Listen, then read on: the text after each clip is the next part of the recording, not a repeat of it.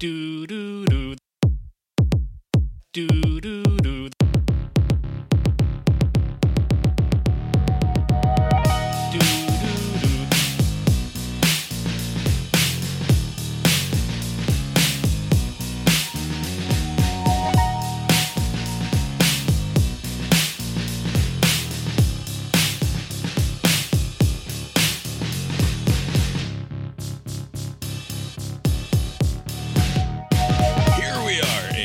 Cast Iron Brains, a podcast that came to an important conclusion today. When presented with a novel and seemingly complex event happening in the world, one option is to read as much about it as you can get your hands on, trying to figure out all the different ways people are interpreting the event, combining the insights of 20 or more different analysts and academics and politicians and commentators into something that approaches a complete picture of the situation, in an attempt to simply understand the basics of what happened, and how events like this one might be avoided in the future. You could spend a few hours sincerely trying to understand something and come away not really all that certain that you really know any more than you did at the start, but at least you gave it the old college try. But what this podcast concluded today is that if you did all of that in good faith effort to just know a little bit more than you did before, you are an incredible sucker, because there is a much simpler alternative. You could just say, for example, go woke, go broke, in the process blaming the collapse of the nation's 16th largest bank on some diversity trainings and a few tweets by someone you've decided is the VP of equity at some bank, but like the dumb and bad kind of equity rather than the money and banking kind of equity, and you will have effectively communicated all you need to communicate to the vast majority of your audience, who will think you are awesome and persuasive and hilarious, and will want to make you the President of the United States, because you didn't make them feel bad about not knowing the immensely complicated obscurities that undergird reality, and instead told them how awesome they are for already knowing everything they needed to know, without having to raise so much as an eyebrow. My name is Bob, sitting across the way from my good friend and co-host. At least I think that's him. He's in a strange t-shirt tonight. That's Abe. How you doing tonight, Abe? Doing well, Bob. Yeah, here we are. Lori's here, too. How you doing, Lori? Lori's in. Daylight savings. I'm sick, I think, because it's daylight savings. Tonight is Monday, March 13th, 2023. It's a Monday. It is, in fact, the first full day of the new time regime, and we are all suffering its ill effects, at least here in Virginia. Abe, I don't know how the time change has affected you down there near the equator. So it hasn't, but, I work from home. I have a pretty easy going thing. So, they say whenever they make these changes, there's always like an uptick in road accidents. I wonder if some people didn't make it home because of our gimmick. It's really stupid. That some. We talk about this literally. We talk about it every year twice a year because it continues to be a problem. We keep talking about your bullshit problems that won't go away. This is one that could actually be fixed really easily. Wasn't there more momentum for this a year or two ago? It seems like no, there was momentum to keep it on this time, which is wrong. Right, but that's one of the times we spoke about this. I think we determined they did this back in the 70s and that didn't work, right? So why would they go back to the thing that we already have history? Because they're short-sighted morning people, extrovert assholes. That's why. There's more. I read another couple of pieces because, of course, it's just a news cycle churn thing where every 4 or 6 months you get the same stories about the stupid time change. Right. And so today I was reading another story about how it's actually your brain and your stupid body prefers to wake up with the sun, and it does better things for your entire situation there. Whatever. It takes a certain kind of, to use a gross word, certain privilege to be able to wake up with the sun and then allow your natural circadian rhythms. That doesn't sound like privilege to me. That sounds like torture. Yeah. But the point of the article was that we should not go to permanent daylight savings time because it is, for whatever reason, it's better for your body to have that early morning sun at the time that you wake up, rather than being forced to wake up in the dead of night. That. There's a really good, the Washington Post did a really good, they do those little interactive, like as you scroll along, it changes. Yeah, those are nice. They did a really good one about how, like, in winter, we're supposed to go to bed early and sleep in. It's on purpose. Like, we're supposed to do that. So by switching it later in winter, it'd be more fucked up than it was 2 days ago. Yeah. Well, whatever. There's nothing we can do about it. The stupid Congress passed it out of the Senate last year, and then it never got a vote in the House. And apparently there's more momentum. That's the thing that I read today. There's more momentum for it again this year to get it out of the House, okay, so maybe out of the Senate, and then maybe the House will actually do it. No word yet on what Biden would do if presented with this particular bill. You think this would rise to the level where he would veto it? Like, why would he care? Just like, whatever. I'll sign whatever. I don't know. If he cares about our well-being and they want to keep it at this bullshit time, he would veto it. Or he would do better, and he would do the thing where you just don't sign it. What's that called? The pocket veto? Yeah. Yes, because he would be too out of sorts to remember to sign it. Not because of his diminishing mental capacity, but just because of... No, because of his diminished mental capacity due to the time change. Right. Right. Although I can't imagine that the fault lines here are political, right? It seemed like you would get enough... Because, I mean, the last time it was pushed, it was Rubio, was it? Like, from Florida? It was Rubio, yeah. Yeah, there isn't a one side versus the other kind of thing. It seems like a preference thing, or lifestyle thing. The people that do stuff in the morning, like, it's good versus evil. Those are the lines. Anyway, I know that's boring because we talk about it every 2 or 3 times a year now. Abe, did you watch the Oscars last night? I did. Big night in Hollywood. Yeah, I did. Usually I will watch it the day after, but I was like, I'm not doing anything now, and it was on, and so I watched it. So we had the good fortune of starting it 20 minutes late. Like, we recorded it so we could, catch it from the very beginning. Yeah. And we wanted to watch The Last of Us last night as well. We didn't want to have to choose. We wanted to do both things. And the good news is about something like an Oscars telecast is that it is extremely overstuffed with commercials and also bullshit that I don't need to watch. To be fair to things, the stuff that's the bullshit, like, we skipped a lot of it. That stuff's fun when we're not on a time crunch. Sure. Like, it would have been fine. I almost never want to watch any of the musical performances at the Oscars. Like, I just don't care. The montages, those are fun. Sure. We skipped all those due to time constraints. We skipped a couple. Anyway, the point is we started 20 minutes late, and we had caught up by the time 9 o'clock rolled around. So then we just paused that and jumped over to The Last of Us. We watched that for 45 minutes. And so now we're 45 minutes behind. And by like 11 o'clock, we had caught up again. You caught up before they get to the... Yeah. Yeah, caught up before the end. It was great. Yeah, so this is skipping through commercials and what, just like the... Skipping through commercials and skipping through, like, I don't need to see Lady Gaga for 5 minutes. You I don't missed need to the see... Indian dancing? No. We watched that. No, Bob was distracted. He missed the best part of the whole night. That was pretty neat. I've never heard of that song before. It was so fucking good. The RRR movie? Yeah, not too. Yes. I threw that on late one night going to sleep and watched like an hour of it. It's not the same on a stage. The stage made it perfect. I mean, I disagree. Silence. It was Did you see that mic drop? It was way cooler in the movie when they had all of the cool visual effects going and making it look far more dramatic, but whatever. It looked like a fun movie. It's also like 3 hours long. All the goddamn movies are too long.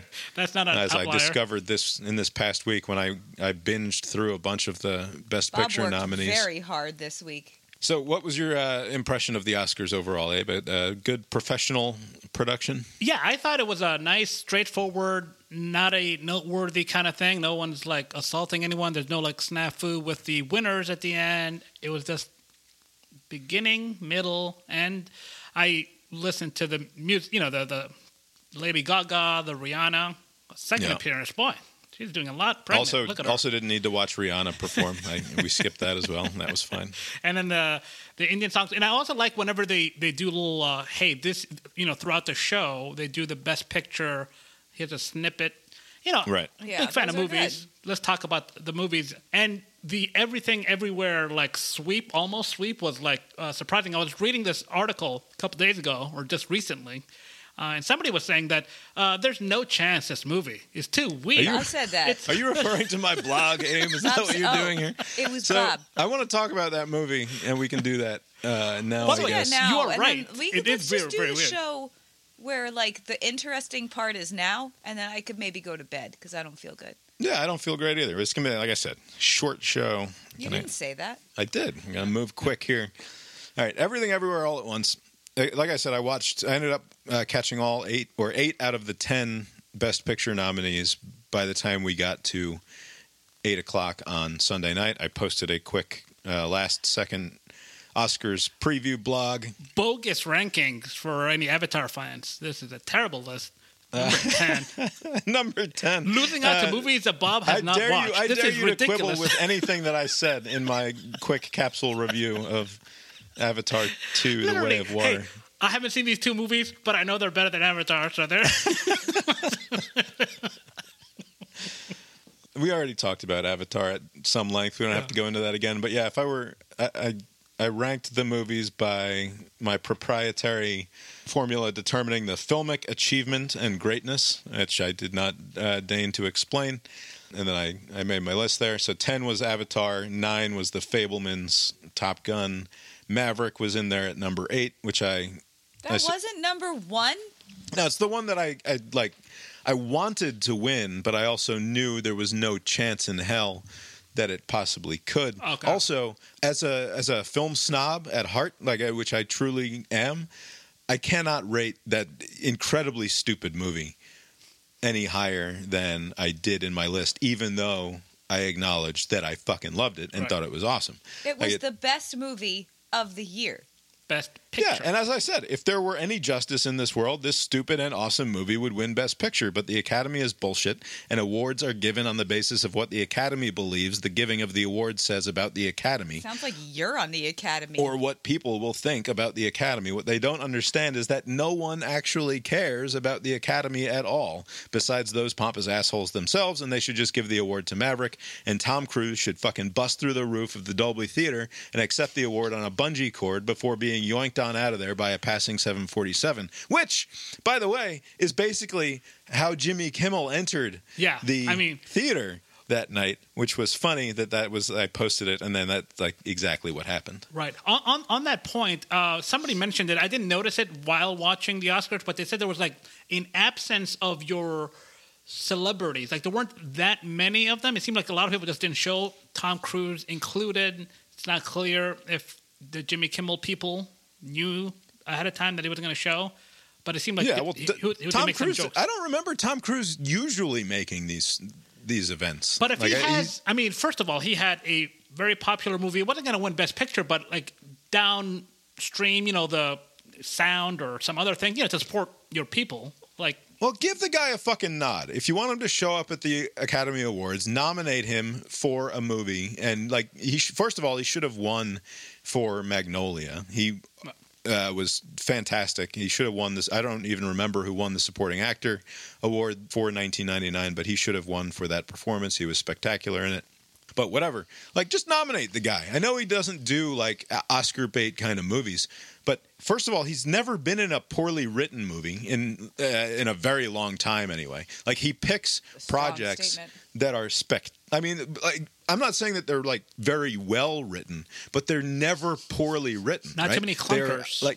Yeah. Right. He operates at a bare minimum of a B+ in terms of just the people that he's able to surround himself with and the sorts of movies that he's able to produce. It doesn't mean that they're great achievements in filmic greatness or whatever my stupid thing was, but they're perfectly adequate. And compared to a lot of the other shit that gets awarded, why not? Just throw him a bone, and then you get the most famous guy in the world to show up to your goddamn award show if it's important to you. Right.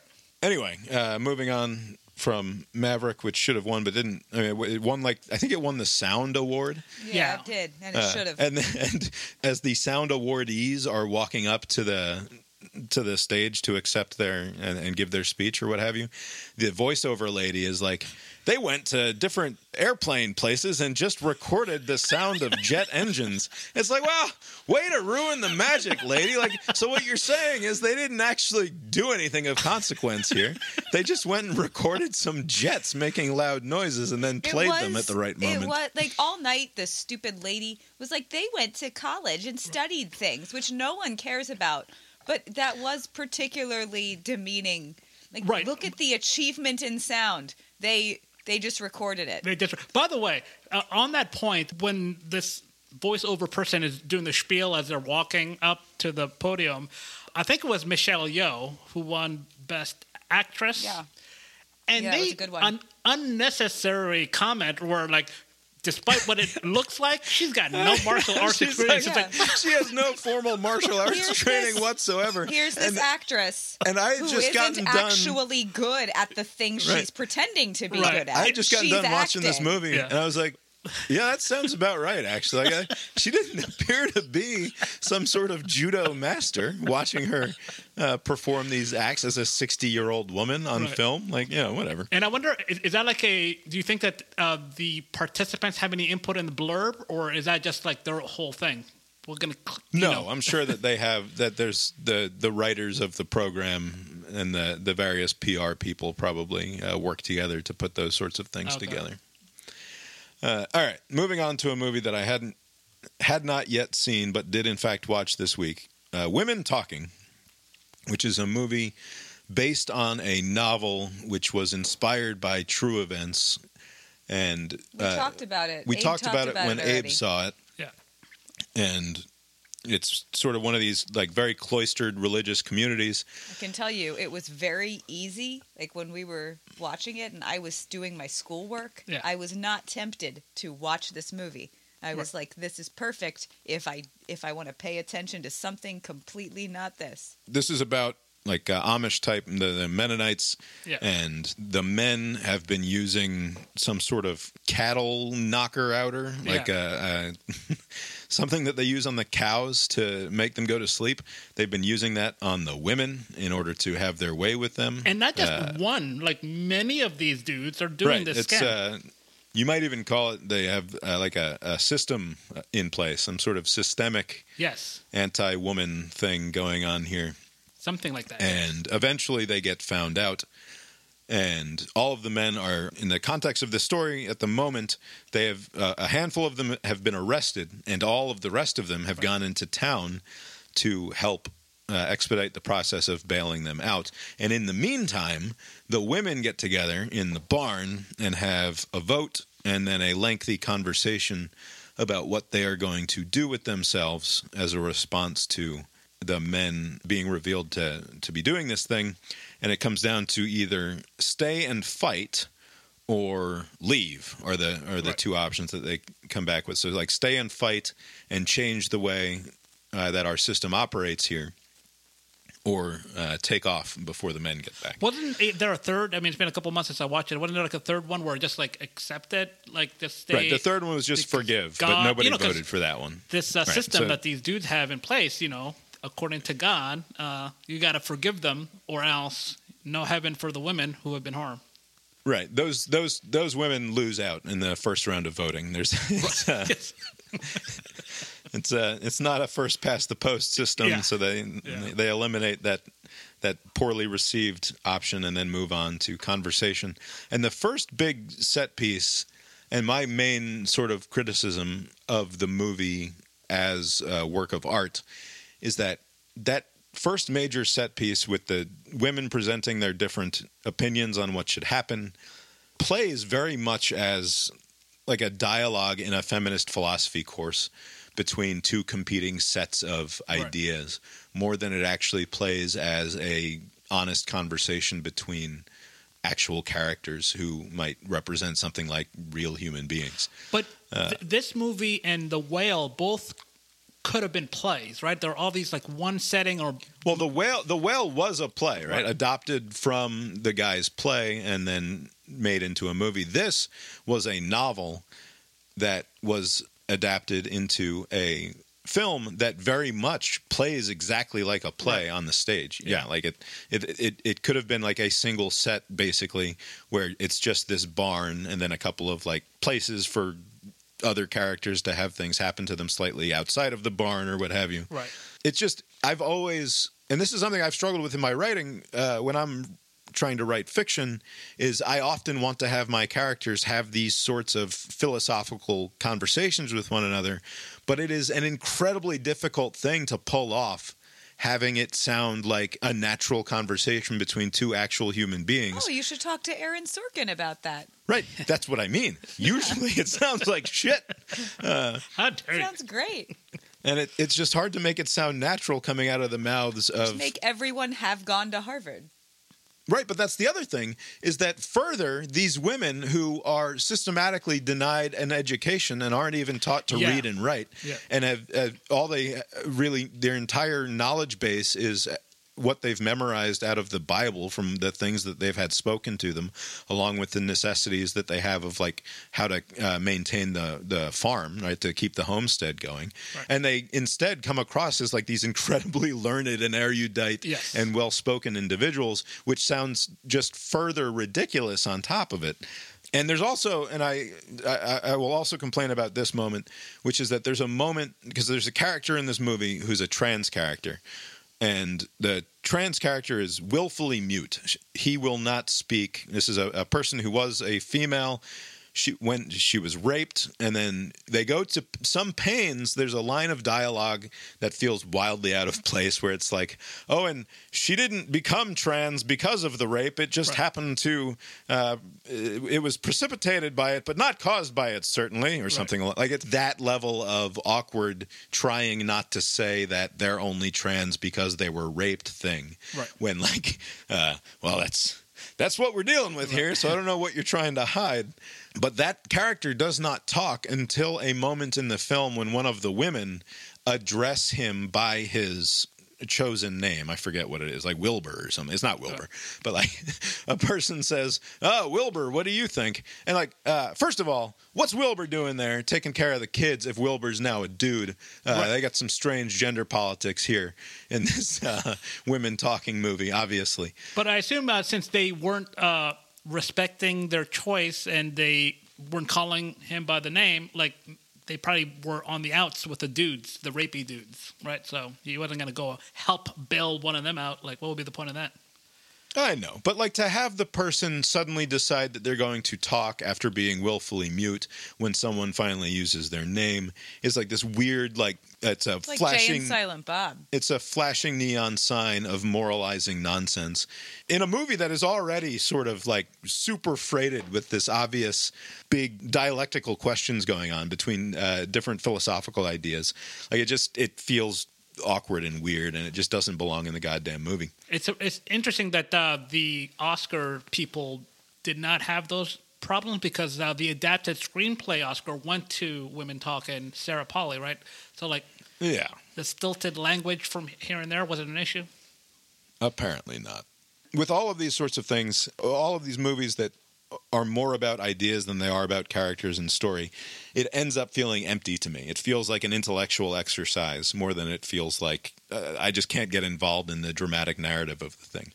And so like it's interesting. I appreciated watching the movie. I thought it was cool. Yeah. I thought the performances were awesome. The Mara, whichever of the Mara sisters is in this movie, was really good in it. A couple of the other performances were really good too. There's a criminal underuse of Frances McDormand, who speaks like twice in the movie and then just looks severe for the rest of it. But yeah, it's fine. It's a good movie. Number 7 on my list. I had my problems with it. Number 6, I stuck Elvis on there. That was one of the 2 movies that were pretty much shut out, right? I mean, Banshees of Inisherin, which was higher up on your list, also didn't get anything. Right. Again, we talked about Elvis at some length. We don't have to go into that again. I put Tar at number 5, even though I did not yet see Tar. I suspect that it will end up even higher, given my feelings about the rest of the movies. Like, if I like it at all, I suspect that I'm going to like it a great deal. I did like Tar. Yeah, Tar is good. I mean, basically, it's a, like the meat. Maybe you won't like it. Maybe it's a little heavy-handed at times, but like it's kind of like Me Too, but like a woman doing it. Right, and she's a compelling character apparently, right? Like it's not a political screed. It's not like the She Said movie or something like that. Like it's an actual movie about an actual compelling character. Right. And like if you like Cate Blanchett, then I think that you probably will be disposed to liking this movie. If you don't care for Cate Blanchett, you probably won't. Who doesn't care for Cate Blanchett? Yeah. She's great. Yeah, she's pretty great. Number 4 on my list, I put the eventual Oscar winner. They won 7 awards last night. They swept all of the important awards, Everything Everywhere All at Once, which I went ahead and just bought because it was not available to stream on any of the subscription services that we subscribe to. And I had a feeling that I would like this movie a great deal and that I would be not disappointed to end up owning it so I could watch it again. And I am glad that I bought it. It's a weird fucking movie, and that's the bulk of what I said in my review of it. It's weird, and it's weird to the point of being random, and its randomness is cute to the point of being cloying sometimes. And its randomness doesn't always serve the story in a way that I think randomness desperately needs to serve the story if it's going to mean anything. It's not an absurdist thing in the way that these guys' first movie was an absurdist thing. Their first movie was Swiss Army Man. I didn't know that. With Paul Dano and Harry Potter guy. Oh, that was wonderful. Yeah, I really liked that movie, and its absurdism worked within that world. This is not an absurdist movie, and so all of the random shit that doesn't appear to tie to anything didn't quite work for me in the same way. Did you see Turning Red, Abe? No, did not. It is the Disney, not Pixar, but Disney animation, came out within the last couple years. Oh, it came out this year. It was nominated last year or this year or something like that. It's the same movie. Is this the one where the kid, like, where they're nervous, they turn red? It's a story about a girl, and, like, the allegory is that she's getting her period, but she has these powers that she can't control. There's a mother that is very controlling. There's lots of Asian imagery. They're Asians. And there's, like, at the end, spoilers, there's, like, this plane of existence, and like whether or not she will go through this plane of existence. It's the same movie. Oh, wow. But no IRS sex dungeon. No, but there is a raccoon. Okay. And no leaping onto a butt plug in order to that you know of.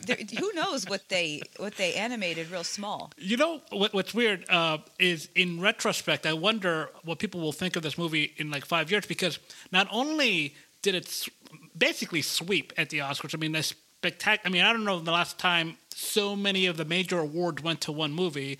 It was like Titanic. Yeah, critically acclaimed and a commercial success, like over $100 million for this like little small budget whatever movie. Like every category it checks off. And if the Oscars ever decides to release the vote results, maybe like 10 years later or something, they should do that. I want to know what the gap is, because I think this movie won by comfortable margins in each category. It seems like it, and I enjoyed the performances. I thought they were fine. I thought that, like, there's some uproar about Jamie Lee Curtis beating out what's her name from Black Panther. And although I thought the issue should have been with the Banshees of Inisherin supporting actress. Like, she should have won it. I mean, Marvel, she was spectacular. Yeah, like a Marvel she absolutely movie. should have won it. In any other normal year, that role is like the obvious Oscar winner in a supporting role kind of thing.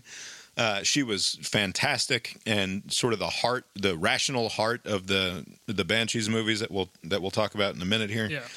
Angela, like, what are we talking about? Yeah. She played dress up in front of a green screen for 15 minutes. It should be. I didn't think that Jamie Lee Curtis was particularly spectacular or anything, but she has this whole career, and like the option is either you give it to the spectacular performance in the Irish period piece movie, or you give it as a life achievement award or whatever. Which I think, and that's what they ended up doing. I think that was the thrust of the complaining with Angela Bassett, because she too is making a similar argument. Like, I was in that other movie like 30 years ago. I didn't get it, and here I am again, and I didn't get it. Yeah, well then, don't be in a stupid Black Panther 2 Marvel movie. Be in something else. I will say the award is being nominated. I don't think any other person has been nominated for best whatever from a current Marvel movie, right? I mean, like that. Right. That alone. She's the first. I think she's the first acting nomination to come out of the entire MCU. So 42 take that movies win. Yeah, later. you weren't like in the running to win the whole thing. That'd be Also, like, don't actually care about winning an Oscar because they're pretend. It doesn't matter. yeah. It just was unfortunate for her because the camera that had the Jamie Lee shot, when they're about to announce, was also capturing Angela Bassett, and you can kind of see she wasn't particularly happy. It's not easy to lose gracefully on television. I never hold that against anybody. You just applaud. What do you mean? Did they say some other name? Lose. Good job. You didn't lose anything. Yeah. Yeah, but you're sitting there around the people who most want you to win. Like, it's not even about you at that point. It's about the fact that you're sitting there with your family and they all wanted you to win. Right. And so now you have to pretend on their behalf and hope that they're pretending on your behalf. Like, it's this big awkward thing. Again, I don't hold it against anybody for not being able to mask their true emotions in that one awful moment on television in front of everyone. I do. That's fine. I can't overstate how weird this movie is, and I do not believe that the vast majority of people who watched it understood it or finished it.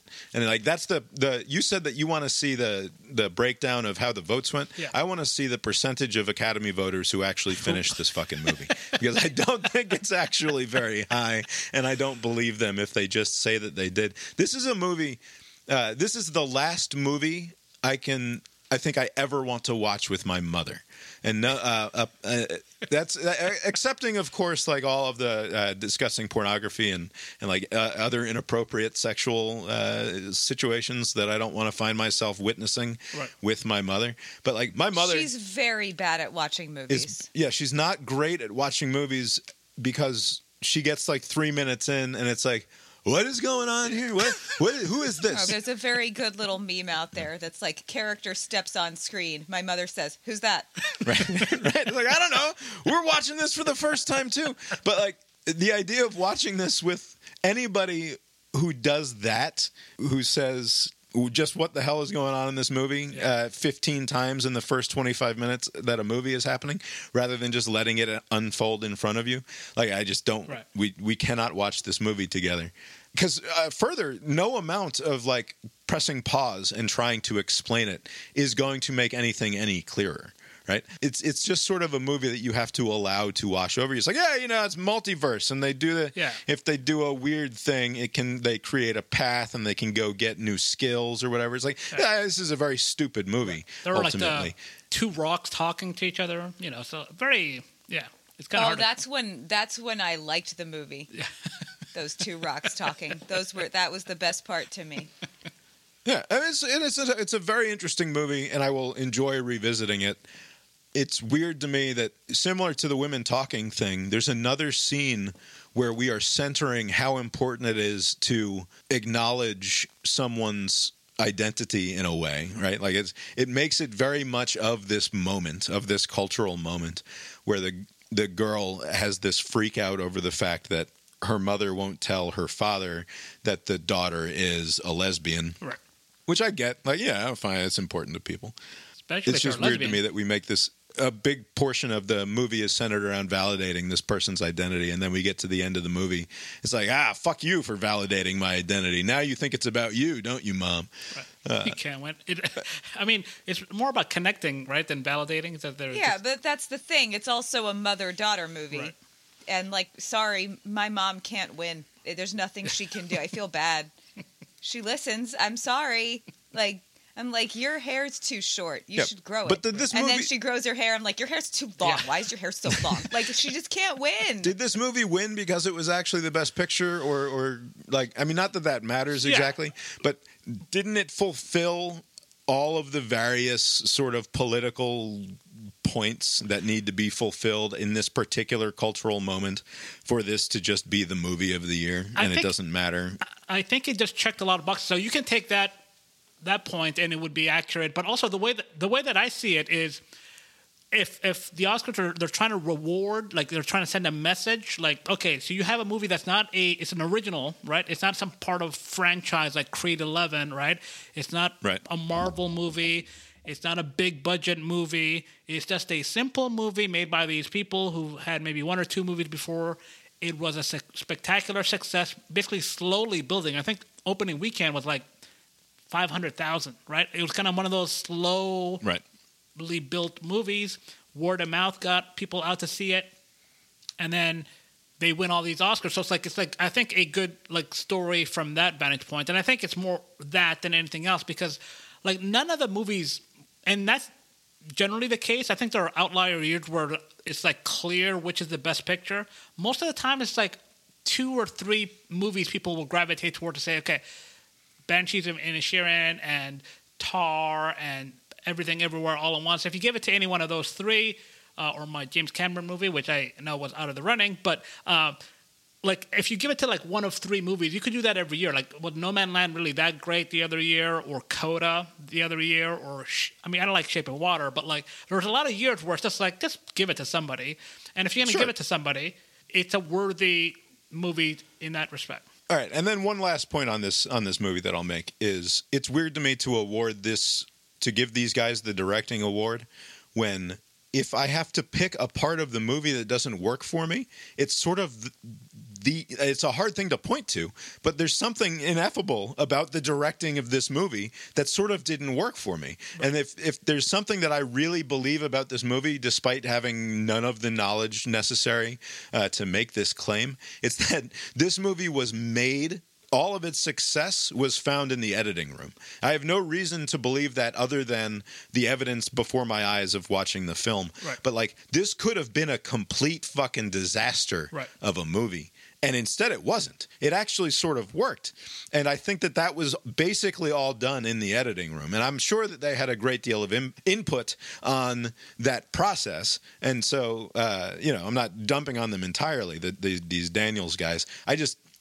It's weird to me that they get awarded the director award, when to me, like the one thing that was sort of holding this back was some of the choices that were made in the script and in the directing. But it was an interesting and good movie. I think directing and best supporting actress, basically it's kind of like it rode the coattails of the movie overall. Like basically there was just such enthusiasm for all the major categories that it just kind of won that section. Yeah, and the kid from the grown-up Short Round, the grown-up Goonie winning the thing was the very heartwarming moment of the night, and he was good. And he was good. He was great. Yeah. He was like great in it. The daughter was really good. I mean, they gave it to Jamie Lee Curtis because it's gets an achievement because she's been around costumes, forever. But those costumes, if that hadn't won, that's bullshit, but it did. So they're safe. No, she was good too, and it was again good performances all around, good movie.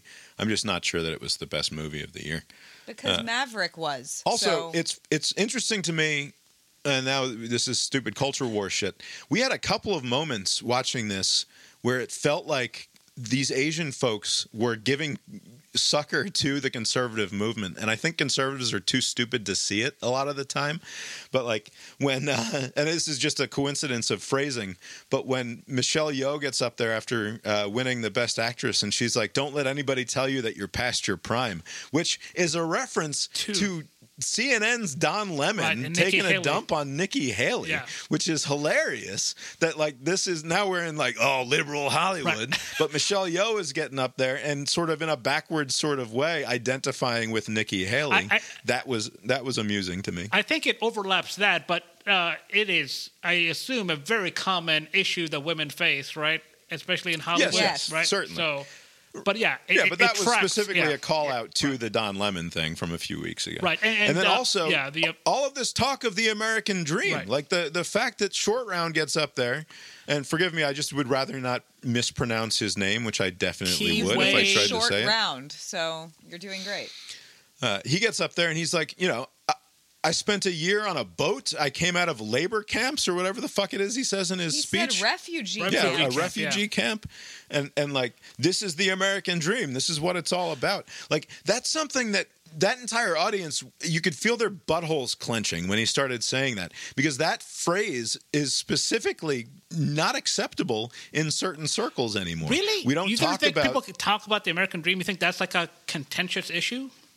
People are... Absolutely it is, certainly in the last few years, because the American dream has been denied too many people of color. It's been denied. It's an American dream only for white privileged people, right? Right, but and it's yeah, and they can bring examples of those denials, but whenever there's a success, you would think there would be no objection to that. Also, he didn't go into it, but both Kiwei Kwan, I want to say the name if that's correct. short round is Pronounced fine. short round.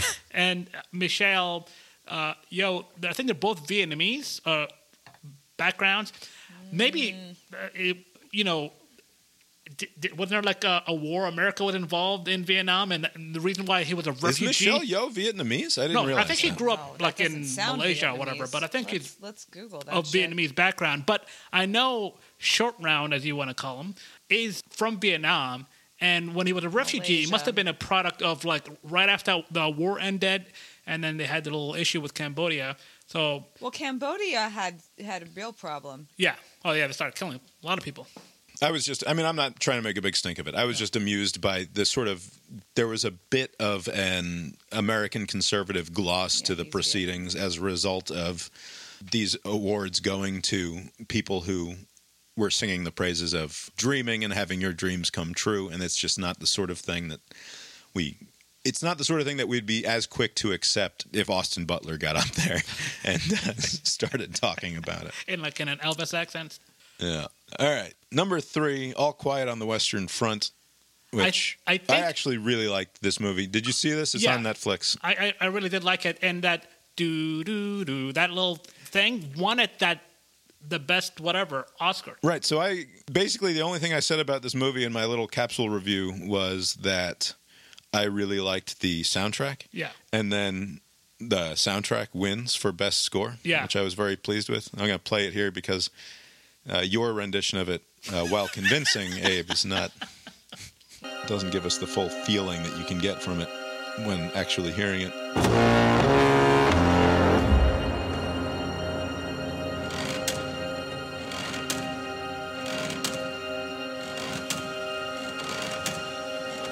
Oh, that's very different than what Abe was saying.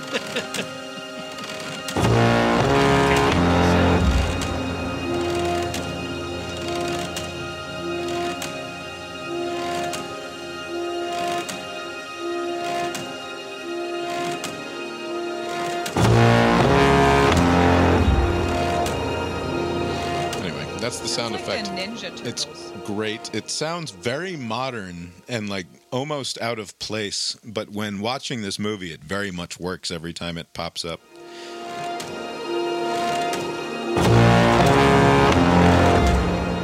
Further, I don't believe that they only spent $20 million on this movie. I have no idea what Netflix's incentive would be to lie about how much money they spent on this movie.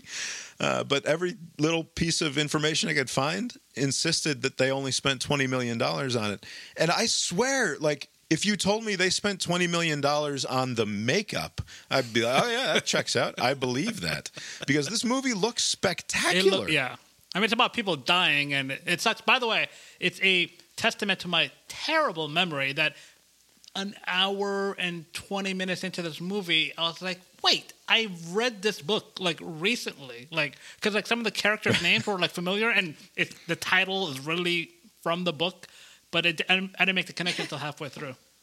The title is really from the book. To say nothing of the fact that it's like one of the most famous books of the last even I read 120 years. Probably in 8th grade. I think we sorted out that it was in 8th grade that I read this. Okay. But no, just like thumbs down. Great movie. I don't know if it's better than 1917, which is the most recent World War I movie of similar vintage that is worth talking about. Right. But along those lines, like if you're like, I'm going to watch a weekend of World War I movies, like you could do worse than picking All Quiet on the Western Front and 1917. I will say that the movie Babylon did not work overall, but I'm surprised it didn't win any music-related stuff, because at least that was the one good part of that movie, but it didn't win anything. All right. Number 2, I have Triangle of Sadness. And Abe, did you end up seeing Triangle of Sadness? The one movie I have not seen. I'll circle back. Gotcha. Oh, you'll like it. So this was on Hulu. It's another one of the weird ones. And I think the reason that I like it as much as I did comes down to I usually like it when a good writer treats his characters with a great deal of contempt. And the writer here treats all of these characters with a great deal of contempt, including the ones. It's sort of what I liked about Parasite, and what I didn't understand about the discourse around Parasite a few years ago was that it was this big class war thing, and that like we're supposed to feel good about the impoverished people, the people who are getting one over on the rich folks. Whereas the portrait painted of the lower class people in that movie is not a very flattering one. And the same goes here. Like there's a little bit of class warfare stuff that goes on here, but it's not like it's just a bunch of the people who are in the service class or the lower class are not a bunch of victims. They turn out to be sort of unseemly themselves in important ways. And it's by this guy who's made interesting movies in the past, apparently, before. I haven't seen any of them. Now I'm interested to see his other movies. But it was fun. And then number 1 ends up going to The Banshees of Inisherin, which is the Irish... Curiously about some white dudes. I don't care for that particular reduction of my feelings about this movie. I should have called it man talking. Reducing. It's just funny. Did you see Banshees of Inisherin? I did. We talked about it. Yeah. I don't remember you talking about it. What was your feeling of this movie? I think I said I do like it, and I probably did say that. Hopefully I said that. One thing You did. about the Colin Farrell character, there's nothing more infuriating than that type of person. This fucking dipshit who's like imposing on you, like they won't leave you alone. And then there's something that goes sideways. I don't know. Was it his pet or something happened to? Oh, it's the spoilers. There's lots of spoilers. The donkey? The donkey was like that little ass Yes. thing. And it's like, oh, you've made a sworn enemy for life. It's like you're just concocting this just so we continue to interact. Like, I wanted you to leave me alone. I've cut all of my fucking fingers, and you're still not leaving me alone. I would have just killed this guy. I know he's a little slow, but like, fuck that guy. I could see you sending this movie off to a couple of your co-hosts on the Biffler and just like with no added commentary, just being like, why don't you check this movie out? And imagine I'm Brendan Gleeson. Yeah, that's all. I say nothing further. I think this is actually a really, really great movie, and not just because it's two white dudes having brotherly problems. Again, I loved the performance by the actress, the woman who plays the sister, whose name escapes me at the moment. I always like Colin Farrell. I think that he's reliably good and should be in more things probably, but I guess he picks his projects carefully. It is a movie that is probably an allegory for war. They make that pretty plain with the war happening like across the sea there. Or what's going on? Like, it's like 1923? Yeah, the Irish. So a brief, I looked it up briefly because I don't know my Irish history, but there was a brief year-long civil war in 1923 or 1922 through 1923 that presaged a lot of the troubles, so to speak, that would follow for the next 80 years or so. It was along Catholic Protestant lines even then? Yes, okay. the same thing that they've always been fighting about, apparently. And their relationship obviously is meant to sort of like, you know, we were best friends and nobody's even sure what the hell the problem is here. And you're not being rational about this. And it's just not fair. And it further, in a way that the reason that they always make war movies and will always make war movies is that it gives unremarkable dummies like our boy who you're talking about a chance to elevate themselves into something more interesting, right? Like you find yourself in an extreme situation and that reveals something about the character in, for better or for worse, ultimately. And I just thought it worked very, very well without being overbearing. I didn't think that they were whacking you over the head with the fact that this was actually an allegory for war. I just thought it all worked very well. And it is enjoyably absurdist in its way. Like, no person has ever actually chopped off all of the fingers on their hands so that their best friend, ex-best friend, will stop talking to them and then had the donkey die as a result. Obviously, that isn't the sort of thing that happens. And I was moved by the parts that I was supposed to be moved by, right? So when he gets his ass beaten by the local constabulary, and then Brendan Gleeson finally is like, well, this isn't okay, and he knocks the cop out and helps him get back to his house. That you can tell that there's a lot of feeling there. And I also, so not only is it war, not only is it a question of like relationship between these two dudes who've known each other their whole lives, and then also the thing with the sister, and she needs to go find something else. She needs to get the fuck out of here to figure something out with her life. There's also an interesting argument at the core of this about finding meaning in life, and what does it mean to do something that matters to anyone beyond your own short time here on the planet. And is it enough just to chat and have good talks and have meaningful relationships with the people around you? Or is there some way that you can really become immortal and become more than the 60 or 70 years that you're here on this planet if somebody is still playing the piece of music that you write 50 years from now? And like, what does it mean to create good art if it means sacrificing the relationships that you have in the moment? Like, that is interesting conversations to have and things to think about. Why do they have to be mutually exclusive? Right, but that's what I'm saying, is they don't always, but they sort of have this argument about like the virtue of the genius, right? So we've always accepted the unstable genius asshole as like, well, you put up with him because he makes this great art. And it's like, I don't know, is that actually something that it has to be mutually exclusive or not? And it has that conversation without bashing you over the head with it, unlike some of the other movies that were nominated this year. And I'm disappointed that it didn't win. I would have been fine with Everything Everywhere sweeping all of the performance categories that it won and the editing and all of that, but I would have much rather that a different movie had won Picture of the Year. Although when Harrison Ford came out to give out the Best Picture, I know that no one's supposed to know what's in the envelope, but that seems like... It did seem like a bit of a giveaway. Like, here comes Harrison Ford, and there's Short Round down there going crazy. Spielberg is like a few rows down. It's like, yeah. Yeah. Anyway, a fine night, rolling around in the decadence of the culture last night. No complaints about Jimmy Kimmel. He was fine. It was great. They always try to do these bits, and the fun in them is that they generally don't work, but it's just them trying to make it work. It's always funny. Like, he was doing, I guess they needed to clear the stage for Rihanna. And so he's like, let me do some bullshit Q&A thing. Just made up these questions. And look, any opportunity to make fun of Matt Damon should be taken.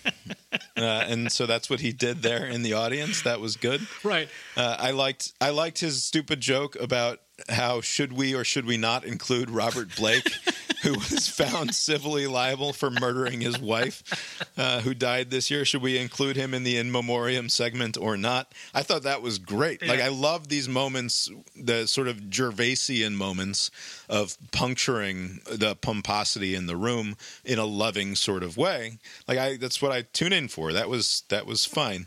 And I saw somebody complaining about that, like it was inappropriate to make a joke about domestic violence in that way. It's like, get the fuck out of here.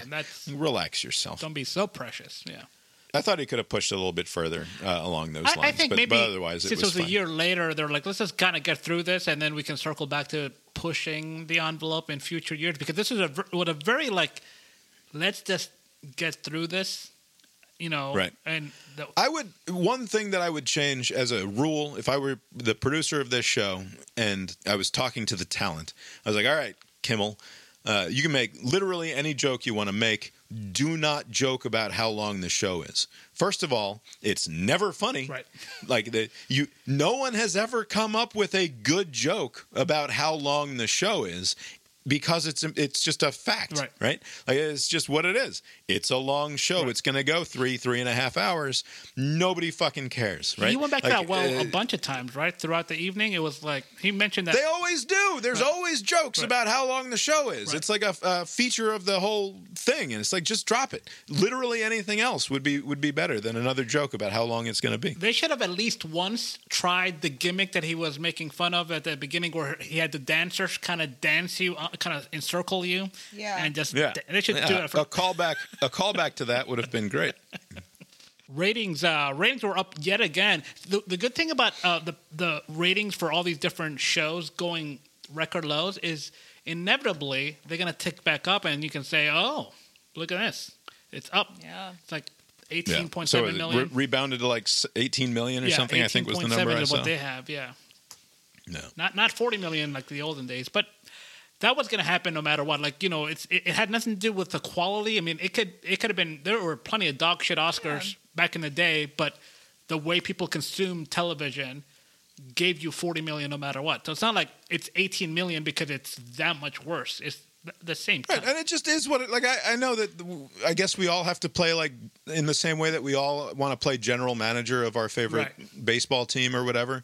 But like, who fucking cares? What are we talking about? Yeah. Like, watch the Oscars or don't watch the Oscars. ABC made over $100 million selling ads for the thing. I'm sure they're perfectly happy with themselves. Right. Like, it's fine. Relax. The only thing I don't understand is the allocation of time. Like, sometimes, they're trying to trim where they can. You don't want to just, like baseball, have like a clock or whatever, right? But some of the bits, it's like, what? Like, who is that into, like The Rock doing a bit like where he's pretending whatever with Emily, what's her face, and then the possibly sick Elizabeth Banks doing a thing with the cocaine. I mean, like, there's a lot of fat to trim there. Like, just get to it.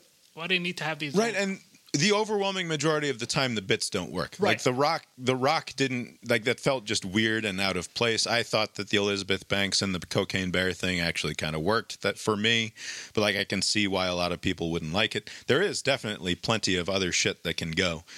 Certainly, you also don't want it to just be like, celebrity walks out, celebrity says, and here are the nominees. Like you want it to have a little something. Right. Anyway, we can move on from the Oscars.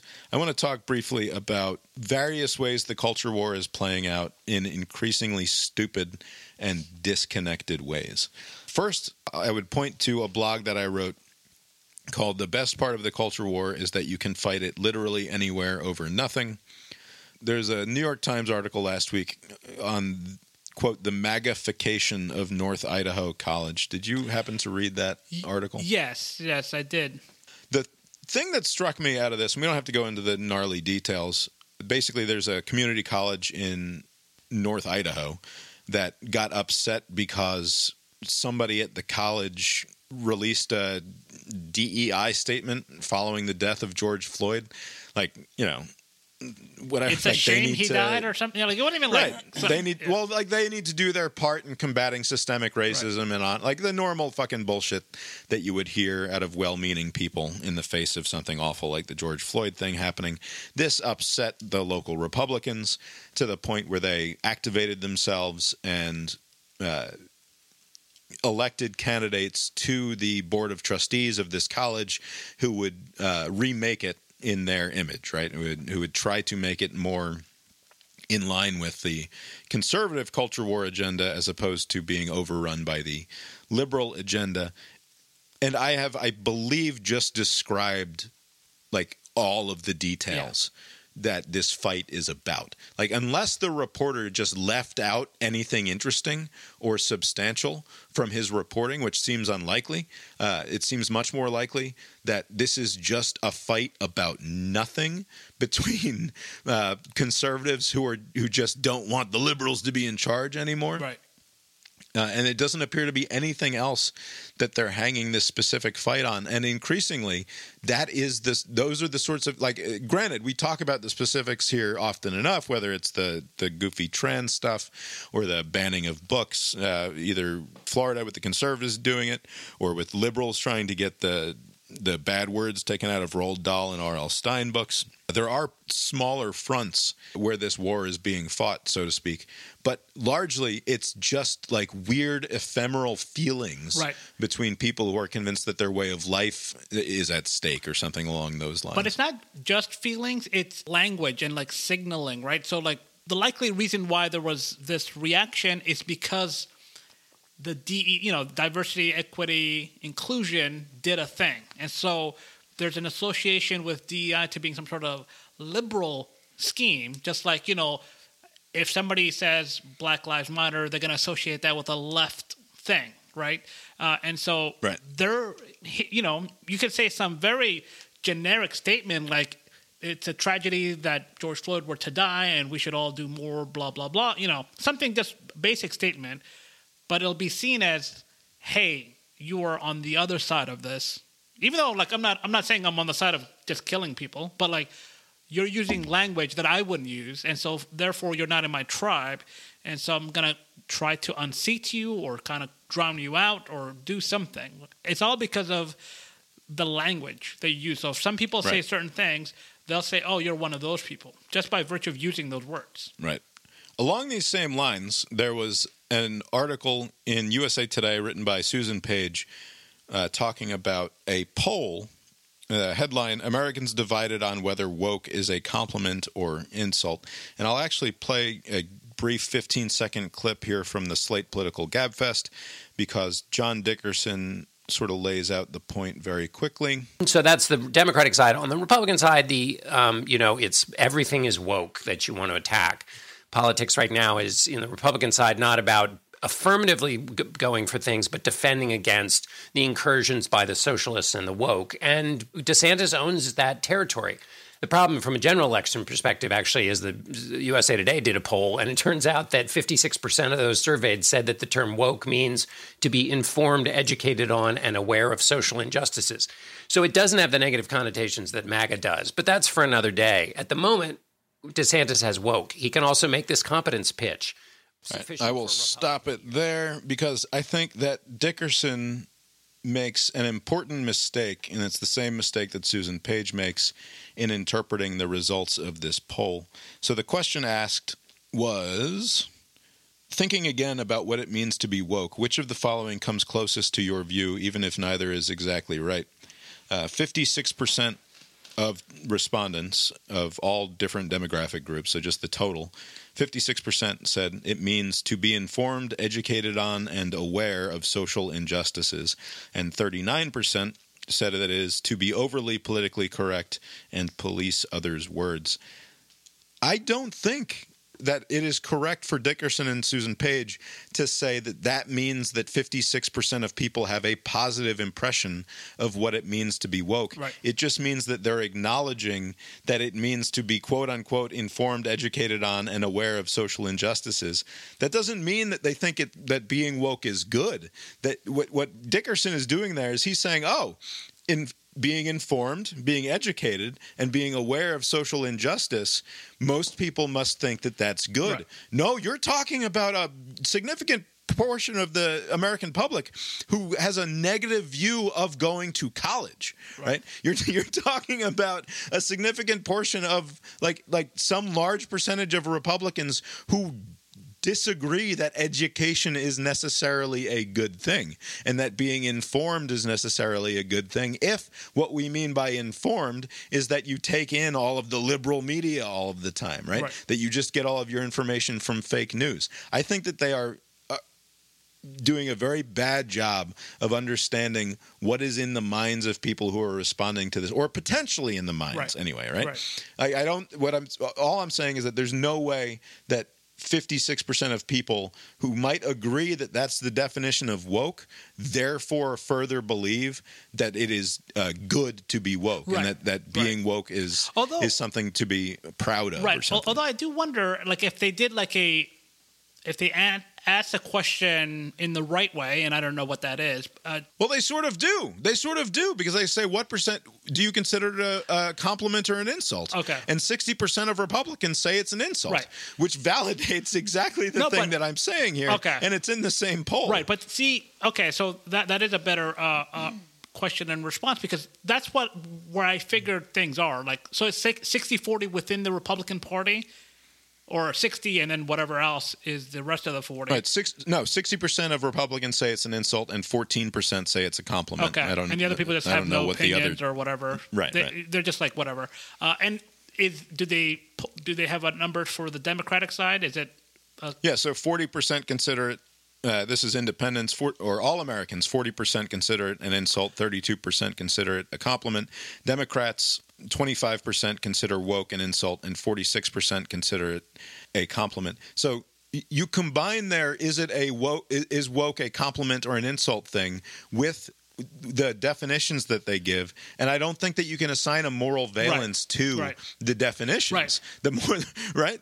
But also, there is a lack of interest in giving one definition for it. I think the people that want to use it as a negative, they prefer it to be kind of a catch-all. Like, it's whatever I don't like, or, it's what they're doing. They're these goody two-shoes, or supposedly goody two-shoes, but they're, really assholes. The problem is, like, woke, like, I always compared it to, like, red pill or, awake. Like, I think conservatives sometimes will say awake, not woke, whatever. Like, people are trying to, like, be aware of things, like you were just kind of living your life and you weren't aware of these underlying things.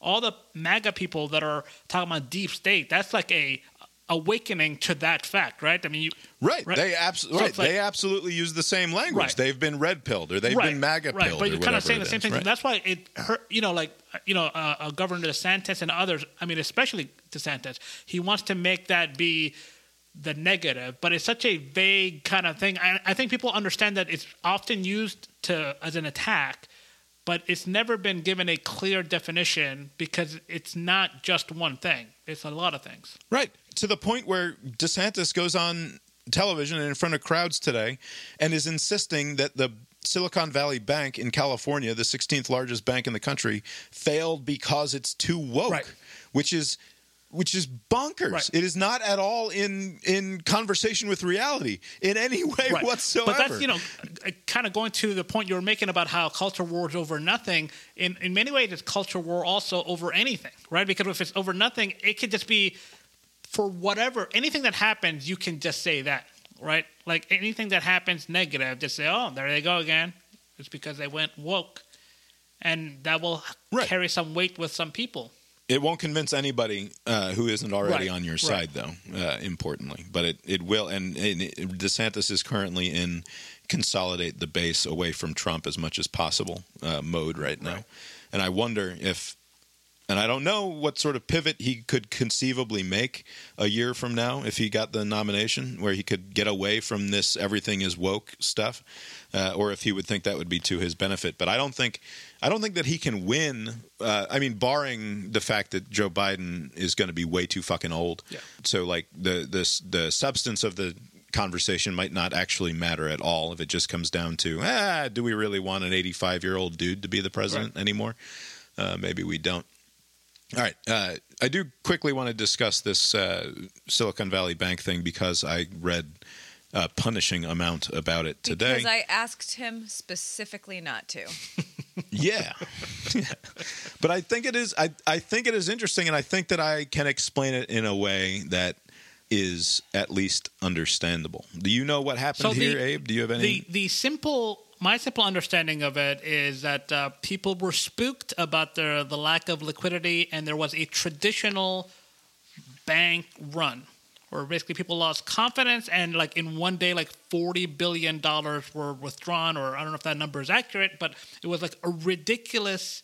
In a very short period of time, they attempted to withdraw $42 billion from this bank, which had total assets of just under $250 billion.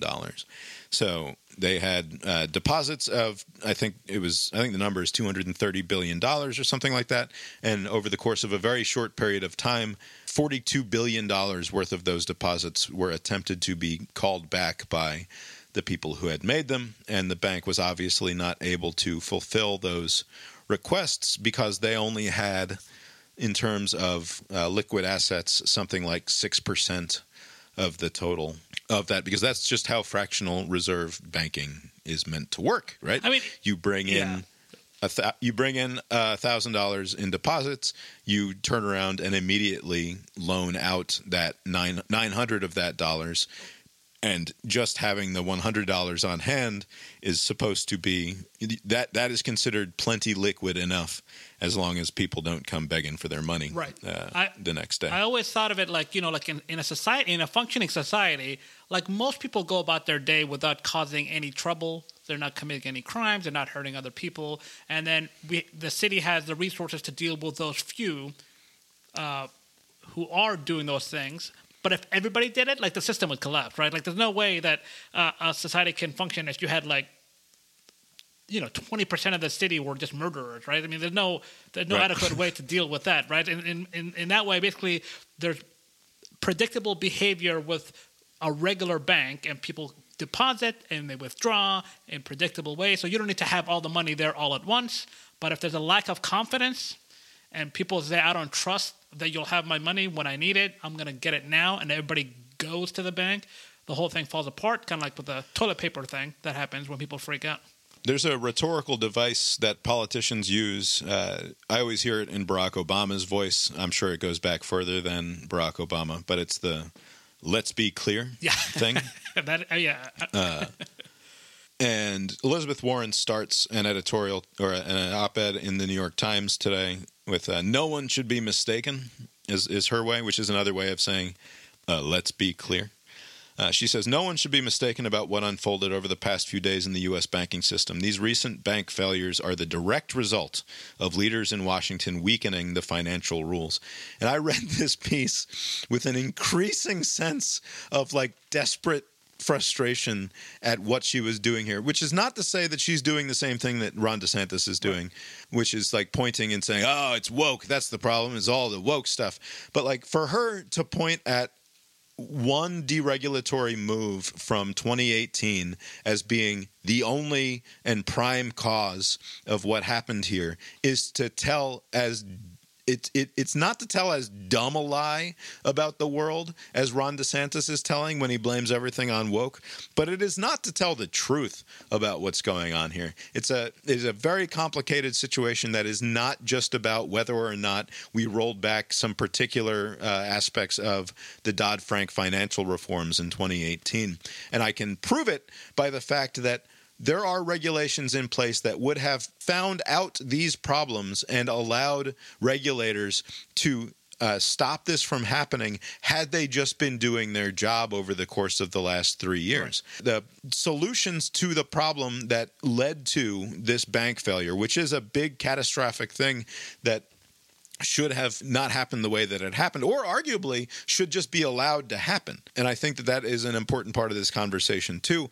The point is that this could have been stopped with the laws that are already on the books, and Elizabeth Warren is not telling the truth about the fact that what changed in 2018 led directly to this result. This is very reminiscent of the train derailment, right, where there was a rollback of some previous policy, but it had no connection to the accident. Similar to this, you can point to something that was rolled back from Dodd-Frank years ago, but that alone wasn't the cause of this case. But people will want to draw that connection because it's advantageous politically to say nothing of the fact that the true precipitating events here is all of the profligate spending and the huge injections of cash into this economy that have gone on for the last 3 years since the COVID stuff happened, right? And so she's been more than happy to insist on more and more government spending and more emergency spending, and that is what led to this, arguably more than anything else. So this, to get into the specifics here a little bit,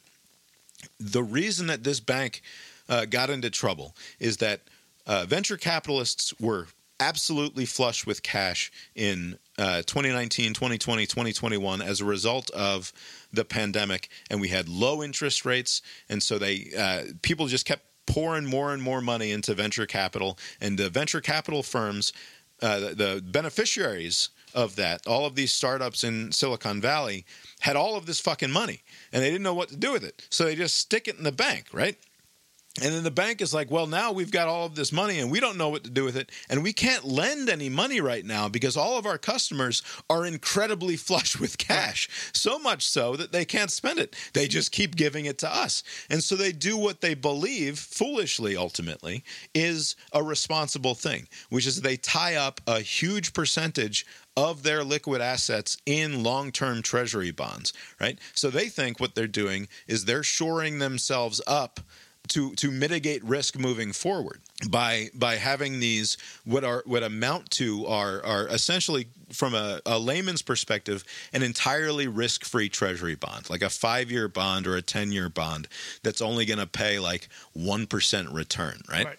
The problem with that is that if you put 70% of your money into those treasury bonds and then the Fed turns around and starts raising the rates in an effort to combat inflation. So not only are you losing money because you have now dumped your money into a treasury bond that will not even come close to outpacing the rate of inflation, you're further losing money because the bank down the street is now offering better interest rates because they're getting much better than 1% return on their treasury bonds, right? So you're in a weird way, this what's supposed to be this very stable and sort of financial backbone of your entire enterprise ends up fucking you.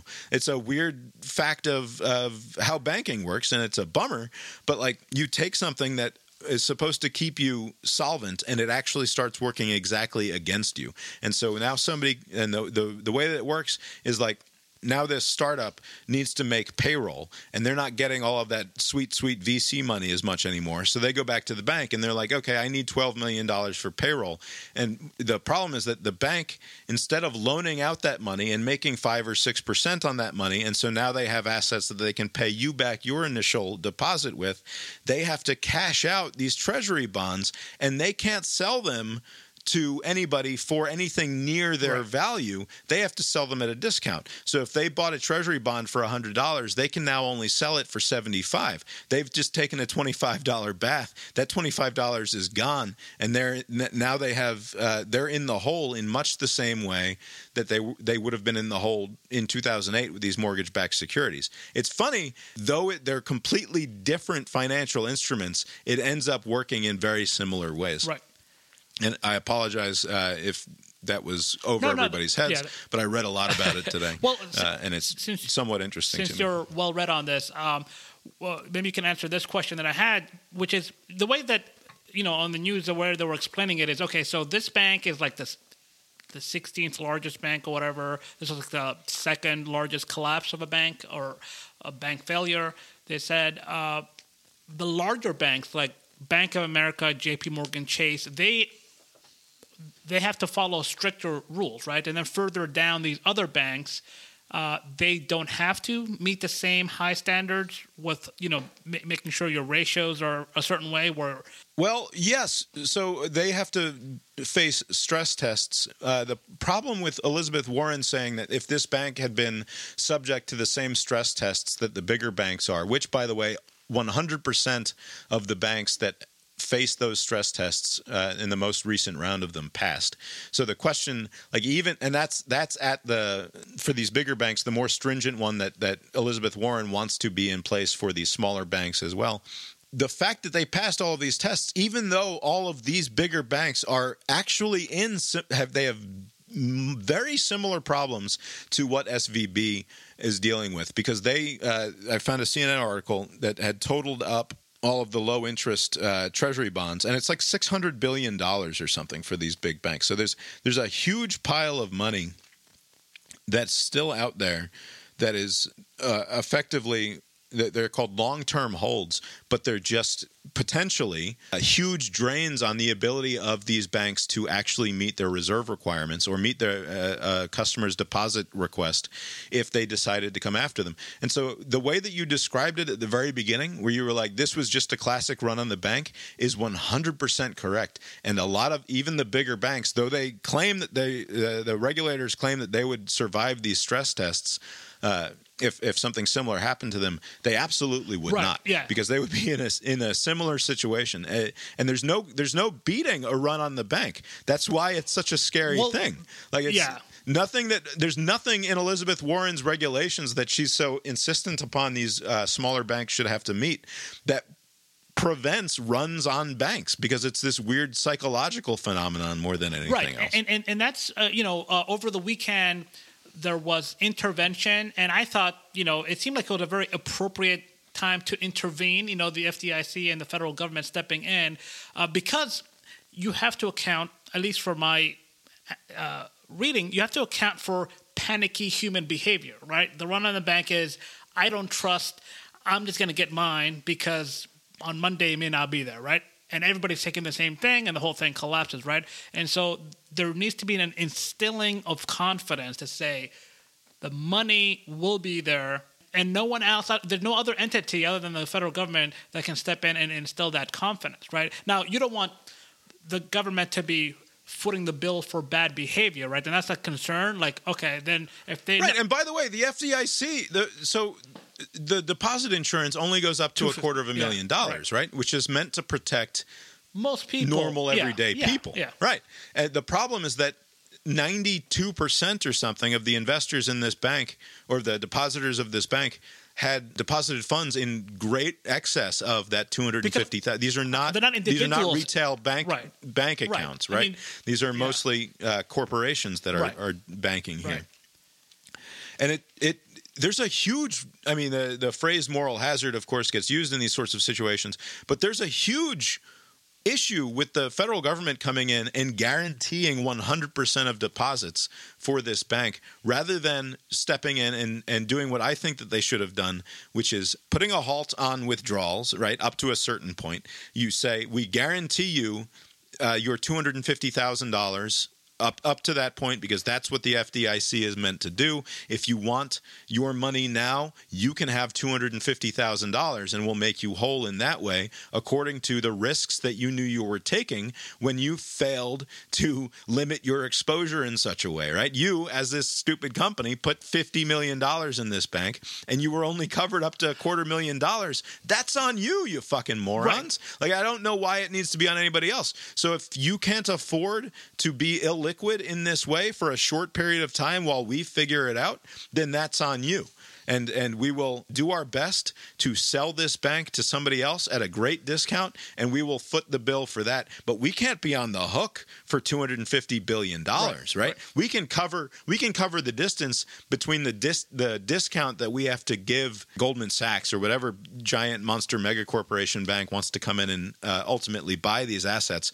We'll cover the discount that we have to pay to unload this situation on somebody else. But we're not going to cover the entire thing. And instead, they came in and said, basically, because of systemic risk to the entire system that we've just decided exists, we are going to change the law and say there are now no limits. Well, yeah, because basically they say at least 250. I mean, they can always go more. But again, this goes back to the issue of confidence, right?